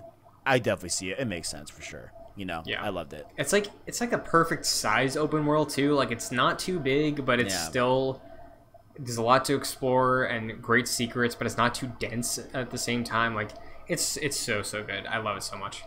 I think, like, Arkham City for me, like, I think it captured, like, the best, like, noir type of feel. I don't know how to explain it. You know, like, it just it seemed like super doom and gloomy. You know, I'm in this. Of course, I'm in Gotham. You know what I'm saying? Like it like felt like the most. It like had a distinct personality. I feel like the others didn't. You know? Yeah, it has a great atmosphere, and I think. For the longest time, the reason I said Asylum was my favorite is because I think Asylum has the vibes. Like, Asylum's got that, like, mid-2000s horror movie vibe to it of, like, we're on an insane asylum island and Batman's stuck there. And I think it has an edge there over City, but, like, everything else in City I just prefer, I think, at this point. So definitely. Yeah, like, I think, I would echo that. Yeah, like, what I loved about Asylum is that, like, it's super focused. I feel like it's Batman and the Asylum, and that's literally all you got. You know, super cool. Yeah, big for fan. Sure. Big fan. Top 5 time, Kevin. All right, this number 5. God damn it! I need to readjust this, man. I don't know. Okay, this whole top 5 is very difficult. but I almost want to put this number 5 at number 1. I'm not even lying. Like, but I don't know if you know what. Let me trust the 128 a.m. ranking. Yeah, you gotta. I'm gonna just read it and we'll figure it out. But this one's hard to say out loud. At number 5, Uncharted 4. Hear me out. Hear me out. Look. I know Uncharted 2, I get it. You know, Uncharted 2 is great. Okay, all the Uncharteds are great. First one, it's the first Uncharted. It's good. It is what it is, right? You know what I'm saying? First one's good, the rest are great. I know Uncharted 3, pretty divisive. Honestly, I think I walked away from the Steam series. Honestly, I think I maybe liked Uncharted 3 a little bit more than Uncharted 2. You know what I'm saying? Like, if I'm being 100% honest. Like, to me, they are a lot closer than what a lot of people play off. Right? I agree. But Uncharted 4, god damn it, Uncharted 4. God damn it. You know, like, I feel like, number one, I mean, one of the most beautiful games I've ever played. Duh. You know what I'm saying? Come on now. Yeah. But the way we finally get to see, like, more, and throughout the Uncharted series, it begins to unravel, like, you know, this cast of characters, you know, start to become more than just, you know, archetypes and become more than just like, oh, Nathan Drake, whatever. You know what I'm saying? Like they start to become more humanized as the games continue, right? Yeah. But like seeing Uncharted 4 deal with like the consequences of like Nathan Drake, you know, feeling that call back into treasure hunting, you know, and the effects of that, and seeing like how bad Nathan Drake wants to go back on one last adventure so bad that he's willing to lie to his wife that he's already had a falling out with in the past, seeing Sully like echo his sentiments with Uncharted 3 being like, kid, like you gotta like, you know, is this even worth it? You know what I'm saying? Yeah. Like all of this, and just seeing the love letter to Uncharted 4 like that. And I know it was going around yesterday on Twitter, but like that end cutscene of Nate, I guess spoilers for Uncharted 4, you know, gushing to his daughter and like starting, okay, like if you want to know the story, here's the full story, and like they're walking off into the boat and seeing Elena like put that first picture, I'm really crying, choked up, put that picture back in the journal, you know, of like where else, and like that dude, like Uncharted 4 is very goddamn. I love Uncharted 4. Like I almost want to make it number 1. Like I really do. You know? Yeah. Like Uncharted 4, and I mean, of course, the Uncharted series has famously always been like a very important series for me and games growing up. You know? Yes. It was the continuation of like, you know, departing away from COD and just looking at more games as opposed to just COD, you know. God, man, Uncharted 4, man. Like I know, and again, it has its problems, it has pacing issues, you know, this and the third. But man, Uncharted 4 just it's such a good send off to Uncharted, and to, well, not to Uncharted, but to Nathan Drake's story, you know. Yeah. Like I remember being shocked, like, yo, they're calling it A Thief's End. Like, shit, like, this is the end, but, like, it is the perfect end. You know? Yeah. 100%. I love Uncharted 4. God damn it. Yeah, Uncharted 4 is great. It's a very good game. I really enjoy it. I've only played it one time. I played it a little late, but, like, especially considering how much I love, I'm, like, same page with you. Like, this series means so much to me that, like, I don't know why it took me so long to play it, but it hits. It's very, very good. It's really good. So, and that one, damn, I almost want to put the number 1, but hey, you don't have to have it locked in until the end. I might still get Red Dead on this list. Who knows? I don't. Yeah, who knows? We'll see. Next up, my number 5, Super Mario Sunshine. Might be a controversial take, but this is my personal favorite 3D Mario. I feel like this one gets shit on a lot, right? It does. A lot of people. Not saying it's the best, Right. Okay? Yeah. Chill out, Galaxy people. We're like talking like personal favorites. Yeah, this is very much a personal favorite list. Yeah, absolutely. Just like Batman Begins, favorite Batman movie. I'm not saying it's the best, but it's my favorite. Yeah. Super Mario Sunshine, again, tying it to a story. Grew up, games in the house, right? Sister had a PlayStation, cousin, our family borrowed an N64 a ton. So I was introduced to Mario very young, right? Mario 64, played it so much. Mario 64 could have been on this list, honestly. But my first console, not a handheld, because I had a Game Boy Color that was mine, but my first console that was fully mine, it like people had to ask me if they could play it in the house. Iconic. Was the GameCube. Fire. And that was honestly the DS might have been my best Christmas, but I think the GameCube is a very close second.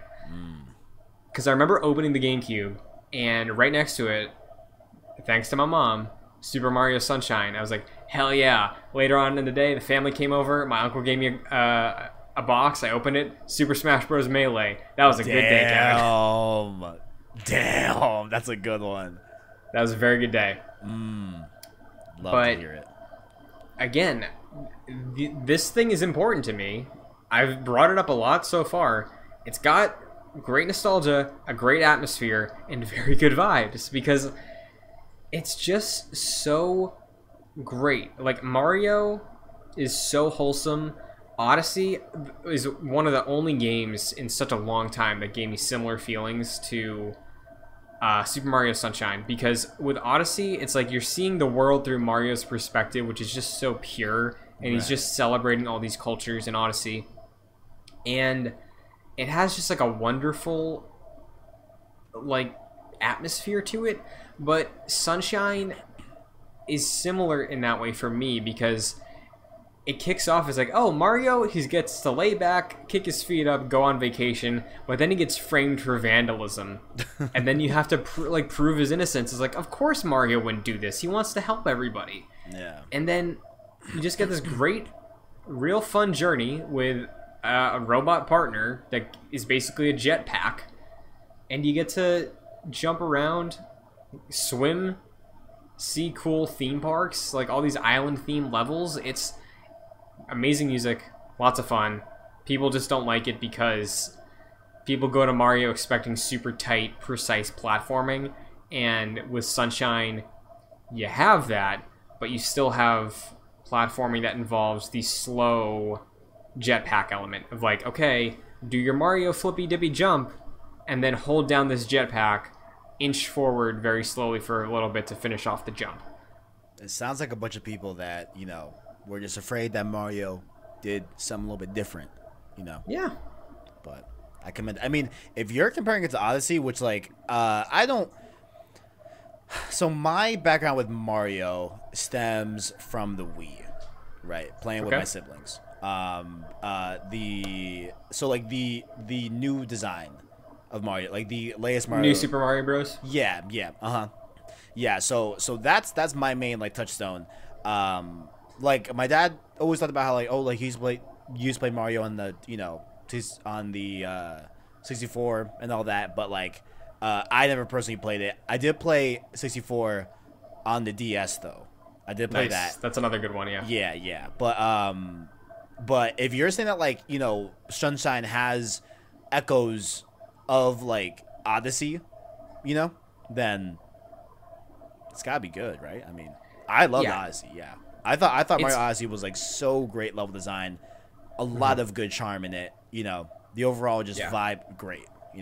Yeah, I think Odyssey might have an edge in hindsight where it's way more variety because all of Sunshine it sticks to that island theme. But there's a beach resort, there's a amusement park, there's a volcano, waterfalls level, but it's all around this central theme where Odyssey does get a lot of flavor.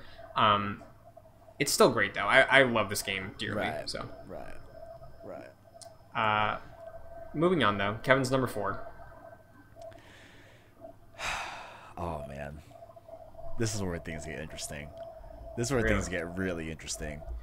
and unprecedented, but really interesting. Final Fantasy VII Remake. Dude, same. Really? That's my number 4 right now. Yeah. Let's fucking go. I think, man, look, I'm just so thankful for Christian. Can we just give him a round of applause? You know what I'm saying? Round of applause. There's no audience, but round of applause. This was a game, right? That was like Death Stranding, but like I think more so away from Death Stranding, just because like Death Stranding, like it was a new IP, so like if I didn't there was no touch on a reference from people that had played other Final Fantasies or other Death Strandings because it was a new IP, right? Yeah. So I could be okay, you know, like a new, fresh new IP. Let's just try it, you know? Yeah, and a of course historic name in gaming, which I'm not aware of game wise. Hideo Kojima, of course, but we'll try it. New IP, why not? You know, and end up loving that game as well. But Final Fantasy VII Remake was the one that I was really, oh man, like I could see myself just not liking this game. You know, I've never played a Final Fantasy. You know what I'm saying? Not really that into JRPGs at that time. You know what I'm saying? But playing through a Final Fantasy VII Remake was an experience. Like straight up. Like the music, of course, the combat is literally like, I think perfect. Honestly, maybe one of my. Okay, well, number one, it's perfect. It's a perfect combat system. Like, name me another one. Like, I don't know if there's another one that can. It's a perfect combat system. The characters, the way how this story was from 98, I believe, right? 1998? 97. But is so modern in very weird ways. Like, it's such a story that could be told today and it completely not feel like it's old. The cyberpunk-esque type of, not really cyberpunk, but like more like, you know, just that, I don't know what you would call that era that they're in or whatever, or like that like vibe of having this old-esque type of look, but like still be technologically advanced, like having materia and like, you know, having a technological society, but still have echoes of like the past, like with swords and all that. To the characters, it is phenomenal. Like Final Fantasy VII Remake is phenomenal. Like I think we talked about this again on the Game of the Year episode, you know, last week. Like, this game made me buy hardware from China to play the prequel. Yeah. Like, I don't know what other game could do that. You know what I'm saying? Honestly, yeah. Like, I don't know. You know, like, and I cannot wait to play Final Fantasy VII, the OG, and I see the full story, you know, from that. But Final Fantasy VII Remake is one of my favorite games of all time, 100%. Yeah, I am right there with you. Exactly. Number 4 for me. Like, fire. I've said this story on my Kingdom Hearts streams because Cloud makes an appearance in Kingdom Hearts 1. I did not play OG Final Fantasy VII until they released the HD version on the PS4, and it's so weird because I hadn't played any Final Fantasy game for a serious amount of time, or like any time, until 15 on the PS4, but I have so much nostalgia for the cast of characters in Final Fantasy VII because of the original Kingdom Hearts, and seeing these characters, understanding sort of like who they are, or at least like the aura they give off, or like the presence they have in relation to one another. Like, I have so much nostalgia for Cloud and Aerith and Tifa and some characters you haven't even met yet, just because we've only played the remake. Hell yeah. But remake is so good because it handles these characters in such a great way. Like, a lot of people hate the ending because of how crazy it gets and how weird and new it is for a remake. Like, it's a completely different game, but like, I love it. I love that it's aware of its legacy. I love, on a metatextual level, it understands what it means to be Final Fantasy VII Remake. And it's an experience unlike any other I've had. Straight up. And I can back everything else you said, like the music, the combat, the characters, the story. I love all of it. Yeah, some of the side quests are a little boring or samey, but the combat is just so much fun that I did not care. Exactly. Like, that's what it is. Like the combat. Just, okay, I just want to be in the combat as much as possible. You know. Yeah, and I'm probably not the best game critic. I never say that I'm a game critic. You know, I'll give thoughts or like reviews or whatever, but like I fill in headcanon sometimes, and like to me it just makes sense that Cloud, this mercenary who's trying to act like a cool guy, trying to earn a name for himself, doesn't care about the jobs he's pulling. Maybe he's doing boring jobs just so he gets his rep out there, you know? That like contextually it works for me. I don't know, and I just really love it. And I think because of the reasons I've said, we're gonna get there, but I could see 7 Remake climb through the top 5 in time. I have to replay it again. Right. You know? Right. And maybe it does end up being my go-to this year, but God, I love it. Yeah, no, I mean, some quick thoughts that like I just thought about. It's my favorite original soundtrack to any game, by far. Like it, like even the way that, I mean, it's on the same realm, I feel like, of like when you hear like, you know, the Force theme, right? Or even more closely like to the, you know, whenever I hear like Ray's theme, like I love Ray's theme, you know what I'm saying? Yeah. But like the soundtrack in Remake, or just all of FF7, like has that same exact reaction to me.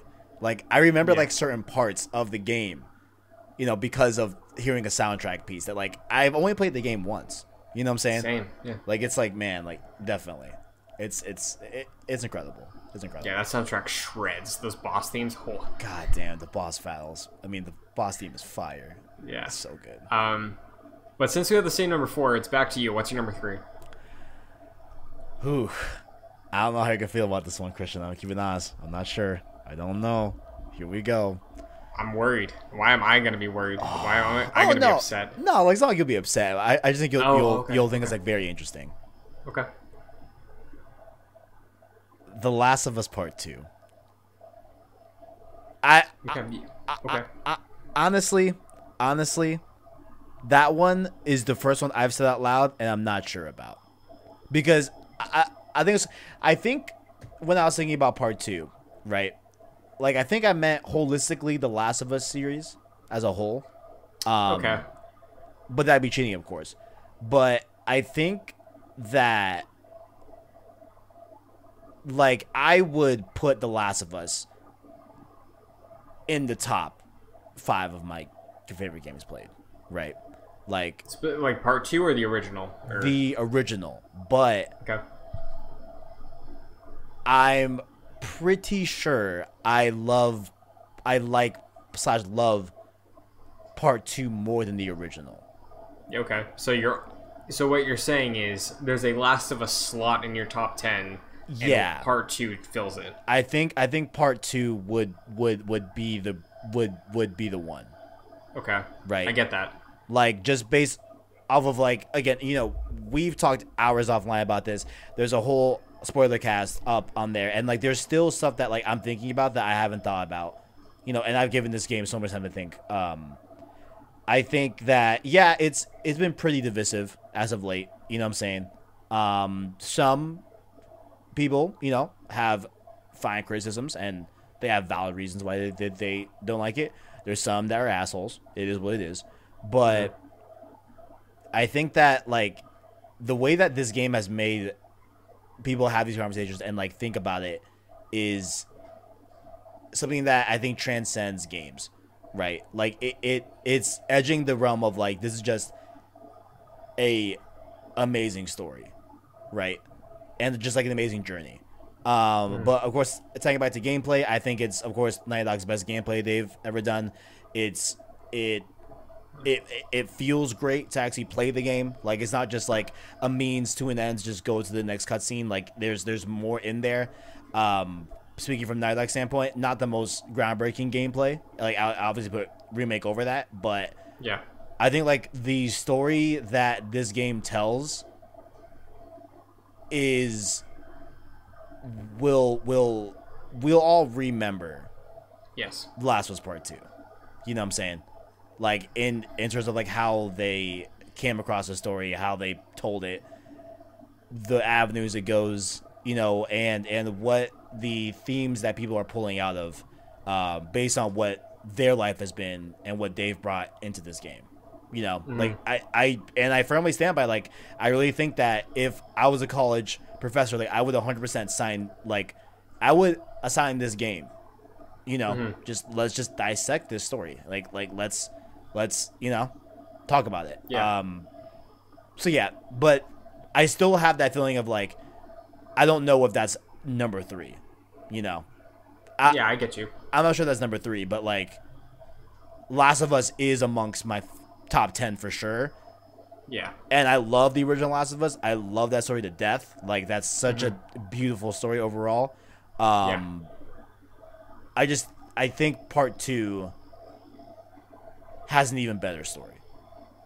I'm with you. Like, this one's tough because I know, like, because even when I said it, I was like, you know, is it this high? Is it really this high? You know, I think you have a case. I think I'm not doubting anything there. I'm just trying to like think of what I can add on there, because like I'm with you, and I'm in a very similar position with some of my top 10, and like The Last of Us is my number 10 for now, but I led with I love part 2 more. Like I think part 2 is a better game, a better story, a better means of telling a story, and it's incredibly bold, and I respect that so much more than just having like a fun, nice, not even fun, but like a nice experience that I can have some nostalgia for, like that part 1 is.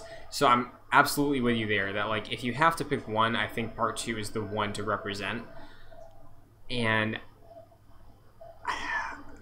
now I'm just questioning myself, because like I'm wondering why I was so fast to get 7 so high on my list. And originally it was number 2 on my list a couple weeks ago.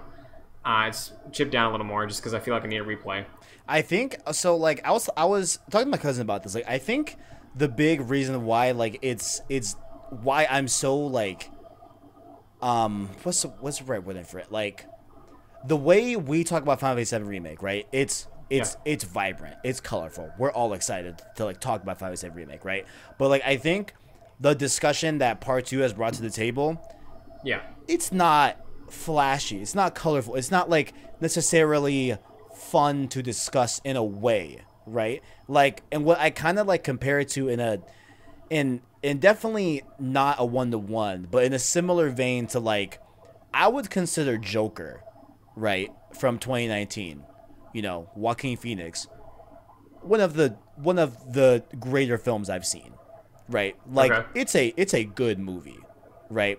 But like, I'm not gonna like, I recognize it was a good movie, right? But I'm not like over the moon replaying it every day because of the trajectory that story goes to. Right. Like, you know what I'm saying? Like, it's not 1-to-1, but that's kind of like how I similarly kind of feel about part 2. Just because like part 2 is such a brutal narrative. You know what I'm saying? Like, that's kind of how I feel about it. We're like, but I love Last of Us Part 2. I don't know. Yeah. I don't know. I think you're completely valid in putting it at number 3. I don't think you should doubt yourself. I think it is a solid choice. I believe it should probably be on a top 10. In time, similar to how Red Dead 2 overtook Red Dead 1 for me, I could easily see in like a couple weeks, maybe a month, maybe a replay where part 2 overtakes the OG for me and ends up on my top 10, because dear God, it's an experience. I'm with you. Yeah. So, for number 3 for me, also a Naughty Dog game. My top 3 are like triple S tier. Like, they are God tier. Right. To me, I really doubt that many things could top them. Number 3, again, just hit at a perfect time. Really got me back into games in a more way that wasn't just like the poppy side of it of like, oh yeah, I love Nintendo, love Pokemon, love all this other cool stuff like Batman, Spider-Man games. Uncharted 2. There we go. Uncharted 2 is one of the best games I've ever played in my entire life. For a good long while, before I did the Platinums on this generation, 3 was my favorite. Similar to Arkham City, same year I think, but similar to Arkham City, the hype for Uncharted 3, dude, oh my god. Dude, I don't know if I've been... It was everywhere. Yeah. That is like... There's like 3 other games probably that I was that hyped for in my life. And I loved Uncharted 3 so much, but replaying them, I think 2 just slightly edges it above. I think they're both 10s, but or maybe like high 9s, but 2 just gets the slight bump for me because it does what 1 does so well, but it just perfects it. Like it's 1 again. Like 1 was the proving ground, 2 did it better. 2 has way better set pieces. Chloe is an amazing character. I love Chloe so much. Lazarevich is a better villain than like anti-Sully from the first game. I forget his name. Like yeah. Oh my god, I forgot his name. Yeah. And it's like, damn, I forgot, whatever.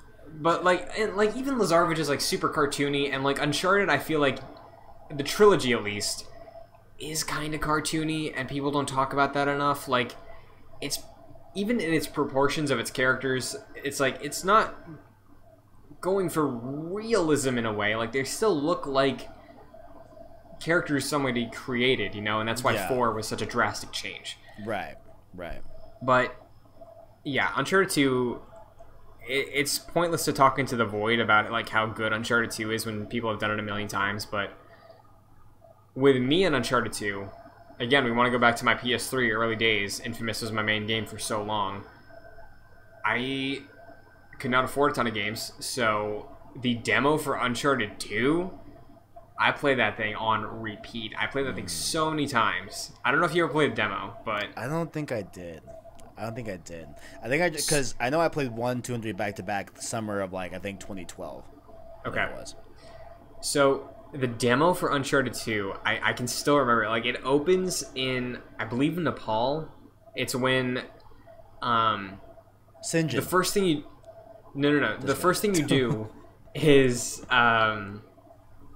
when the truck is like chasing after Drake, you know, like the Uncharted version of the Crash Bandicoot boulder, like the camera slows down. It's like, okay, aim, shoot, run, and then you just like are constantly running down this alleyway, shooting at this truck, and then it blows up. You get into cover, take out a guy with stealth, and you progress through the streets of this war-torn city. I played that demo so many times, dude, and like when I finally had enough funds, I was like, okay, Uncharted 2 is my second PS3 game, and I just dove straight into 2 because I looked into my reviews. I saw people were like, okay, 1's all right, and then 2 is amazing, and it's always gonna stick with me.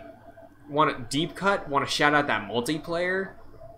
Oh man, a lot of people love Uncharted 2 multiplayer. Yep, it's that one and 3.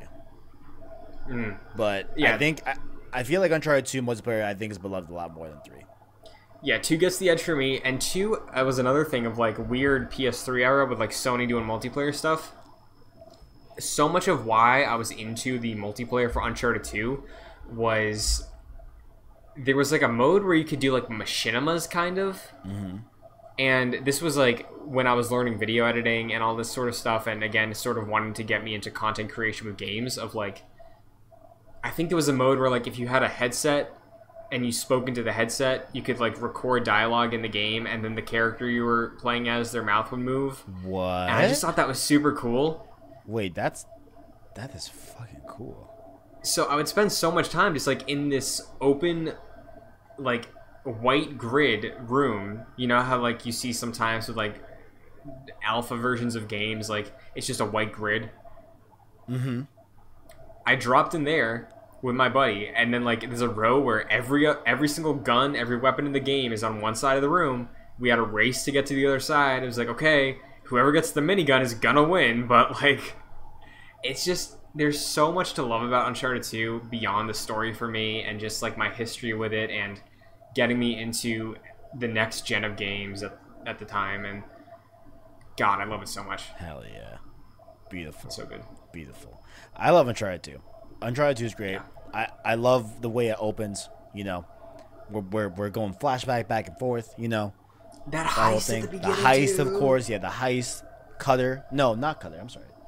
Flynn. Yeah, my bad. Yeah, Flynn. Yeah, Flynn. Yeah. And then, I mean, Again. jail. Good stuff. Uncharted 2 is great. Yeah. I agree. My number 2. This is my favorite Switch game I've ever played. Celeste. Oh, okay. Of course, yes. Celeste. Goddamn. What a game. What a game. You know, if you love challenging platformers, this is the one. But it's challenging, and at some points, it's honestly really hard. But it's that hard that it's not soul crushing. You get thrown right back into the action, and you know, the like checkpoints I feel like are by screen basis. Like, you know, you do this screen and then you go on to the next one. You know what I'm saying? They're super forgiving in that way. Its narrative I think is what makes it like one of my favorite games of all time. You know, like the way it deals with anxiety, doubt. You know, that like other half of yourself that like, you know, is kind of rooting against you and like against your ability that you know that you're able to do. And it's that doubtful side that, you know, they manifest in the gameplay and tell it through the story. You know, Celeste, for me, it's a must play. It's a game that I will like 100% I will like 100% show my kids Celeste. You know, Yeah. like 100%. Like it's a great game. It's great. Like I feel like I've talked so much about it that like I don't even know what else new I could say about the game. But it's so satisfying to beat levels, and like just its story. It just means a lot, you know. It like hits very, very, very good, you know. Yeah. Celeste is great. Play Celeste. I know how much you love it. Play Celeste. God damn it. Oh wait, are you on your number 2 or number 1? No, you're on your number 2. This is my number 2. Number 2. My number 2 is it's my Assassin's Creed Odyssey in terms of maybe it's too big. Okay. People constantly bag on this game. They're like, there's too much stuff to do. It's all filler. It's boring. It's full of backtracking. Makes me want to just hurl. I hate all of this content. Right. People say kill the genre. Donkey Kong 64. Oh shit! Would you look at that?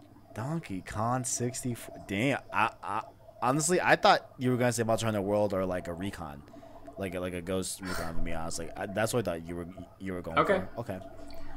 Please. Donkey Kong 64. I mentioned earlier N64 in the house, so at a very young age, Mario 64 was there, but so is Donkey Kong 64.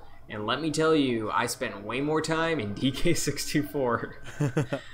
And I think it's just because, again, like Mario 64 set this foundation, right? It's like, great game, controls great, it's got some charm to it, but it's basic. Donkey Kong 64 has some attitude, you know? Attitude that probably hasn't aged well. It's like still 90s. It's like, yeah. There's like we have a monkey rap at the beginning. Like we're rapping about oranges and stuff, and that's how it kicks off. But I think the first time I saw that, I was like enthralled. I was just like, oh yes, 'cause it's goofy. Like it's got this Saturday morning cartoon atmosphere to it, where it's just exploring this great grand jungle, Right. And we want to talk about like Mario Sunshine not having much variety.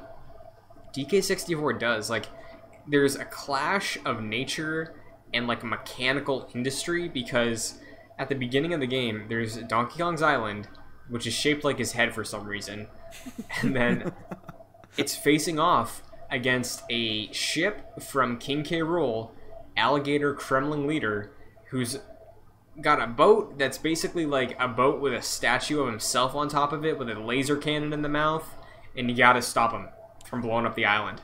Very, very What's what I'm looking for? Full of themselves with the Yeah. design. Yeah, for sure. Damn. Yeah. Interesting. It's just great. It has a great attitude to it. Obviously, there's nostalgia here, but I genuinely think it's a fun game, and the people that bag on it, I think, just are completionists. You know, like it's the same type of people that will be like, "Oh, I hate this game so much," and then spend like 80 hours trying to get the platinum. Right. Like, walk away. It's fine. You don't have Walk to. away. You don't have to commit to something, right? Like as a kid, I never beat this game, but it kept me entertained for years. Yeah. Like Yeah. there's so much here. It's really great. I can't wait to replay it when it eventually comes to Switch. Love it. Love to see it. Love to see it. So DK64. Christian Buckley. yes, My favorite game of all time. God of War 2018. I respect it. Let's talk about it. Its combat is phenomenal. It's a visually stunning game on the PS4. You know what I'm saying? I think that this may be a bit of a controversial thing I'm about to say. This might be controversial, maybe. I don't know. I feel like it is the game of the gen in terms of like how Last of Us was the game of last gen. You know what I'm saying? Okay. Like I really feel like this elevates gaming like to a standard of like this is pushing the boundaries, you know, of its non-cut camera, which just makes it just so cool. You know what I'm saying? Like its combat's great. It feels fluid. Love the way it hits. And I am doing the God of War series right now, of course, but like seeing the ties to the original line of games, you know, in 2018, like, and like seeing how they have those threads that connect through, I think are gonna make me love this game even more when I play it again here in a few weeks. I think I love how like this game never really vocalizes it in a way, but like it's, you know, set up like, of course you're trying to take your wife or mother's ashes, you know, top of a mountain as she wanted, you know, and the whole driving force is that, right? But like this game is also a story about a father and a son, you know what I'm saying, and like not wanting to pass on the sins that you have to your offspring, you know, and like trying to genuinely be better than you were yesterday, you know, like, and even the like lessons that like, you know, get said in this game from like a parent to son standpoint, like they're like stuff that you could tell your own kids, you know, like I just think like this game being about God and like Norse mythology and being, you know, pretty much fiction, of course, you know what I'm saying, but like there's so much real in this and there's so much human in this, you know, that it's very, I think, like just insane to me that they were able to have players walk away from that with human relations, if that makes sense. Like, you know, like human lessons in a world that's so fiction, you know? I gotcha. Yeah. Like it's my favorite game on PS4 and definitely my favorite game, like for sure. Yeah. God yeah. War I think it's a solid pick. Like a lot of what I was saying before about The Last of Us. When I played God of War 2018, I was like, okay, God of War outdid The Last of Us Part 1 at their own game. Like, I think it hit the same things The Last of Us hit, but it hit it stronger and more efficiently. Obviously, having a couple years and a new generation will give you that advantage, but I do think in terms of at least what you're saying as far as a new standard, I think I'm not fully there with like the comparison to The Last of Us, but I do think in terms of like presentation, right, and performance and stuff like that, I do think it's completely fair to put it up there and make that claim. So yeah, yeah, I do think you're You're good. I think it's a good pick, and I totally can see your reasoning behind it. It's a solid pick. It's a good game. Yeah. So definitely. Christian, what is your favorite game of all time? No surprise to anybody, it's Kingdom Hearts 2. Indeed. Wait, what was it? Oh wait, never mind. I thought that Kingdom Hearts 3 was overtaking it, but no, I forgot. Never mind. No. It was Final Fantasy. Original. That was. Yeah. So like I said a little bit ago, originally Final Fantasy VII Remake was number 2 on this list after I beat it. And when I was playing 7 Remake, I was like, if anything can beat Kingdom Hearts 2, it's this game. Because this game, again, atmosphere, vibes, presentation, just overall feeling, it is right there with Kingdom Hearts. And it fills the same slot in my brain of like nostalgia, because it's just so similar in terms of so many different things that if anything could have dethroned Kingdom Hearts 2, it is 7 Remake, and I do think that's still possible. I just need to like stew on that longer. Mm-hmm. But yeah, Kingdom Hearts 2, again, put like so many hours into this game as a kid. One of the first like big RPGs I ever beat. Gameplay is elite. Maybe it's not the best playing in the series anymore, but it feels incredible to play. It's such an improvement over 1. Playing through 1 again, like 1 is great, but it's very clunky, and combat-wise at least, it's kind of slow. You're kind of locked into animations. 2 is like fast and fluid and kind of a dance, and it's really a great time. And replaying it for the first time in a while, leading up to 3, a lot of the same things hit. Like Roxas, his whole story is amazing. Roxas might be my favorite character in the whole series. He's the one that gets shit on, right? No. Wait, is it Roxas? The one that's like the just ultra tragic, just like, dude, like so much crap. Like, you're like, Yeah. Is it Roxas? Yeah. Not like shit on like Roxas. in a bad way, like in just no. Yeah, if you're talking about like luck, yeah, it's Roxas. Okay, yeah, I remember. Well, Aqua might be up there too. It's between the two of them, and maybe that's why they're my favorite characters. But like, yeah, Kingdom Hearts 2 is just great. The story builds so well. It kicks off, you're not playing as Sora, so like it's in that tier of games of like, wait, what happened to this character I'm so attached to? And then you just have an amazing adventure. The worlds in that game, like, it's a game where you get to play alongside the Steamboat Willie version of Mickey Mouse, as well as Jeff Bridges from Tron in like the 70s, and Johnny Depp, Captain Jack Sparrow. Like, it's a weird thing. I'm amazed that this series exists, and 2 is just like perfect for me. Like it does everything I love in video games to a T. It's great. I love it.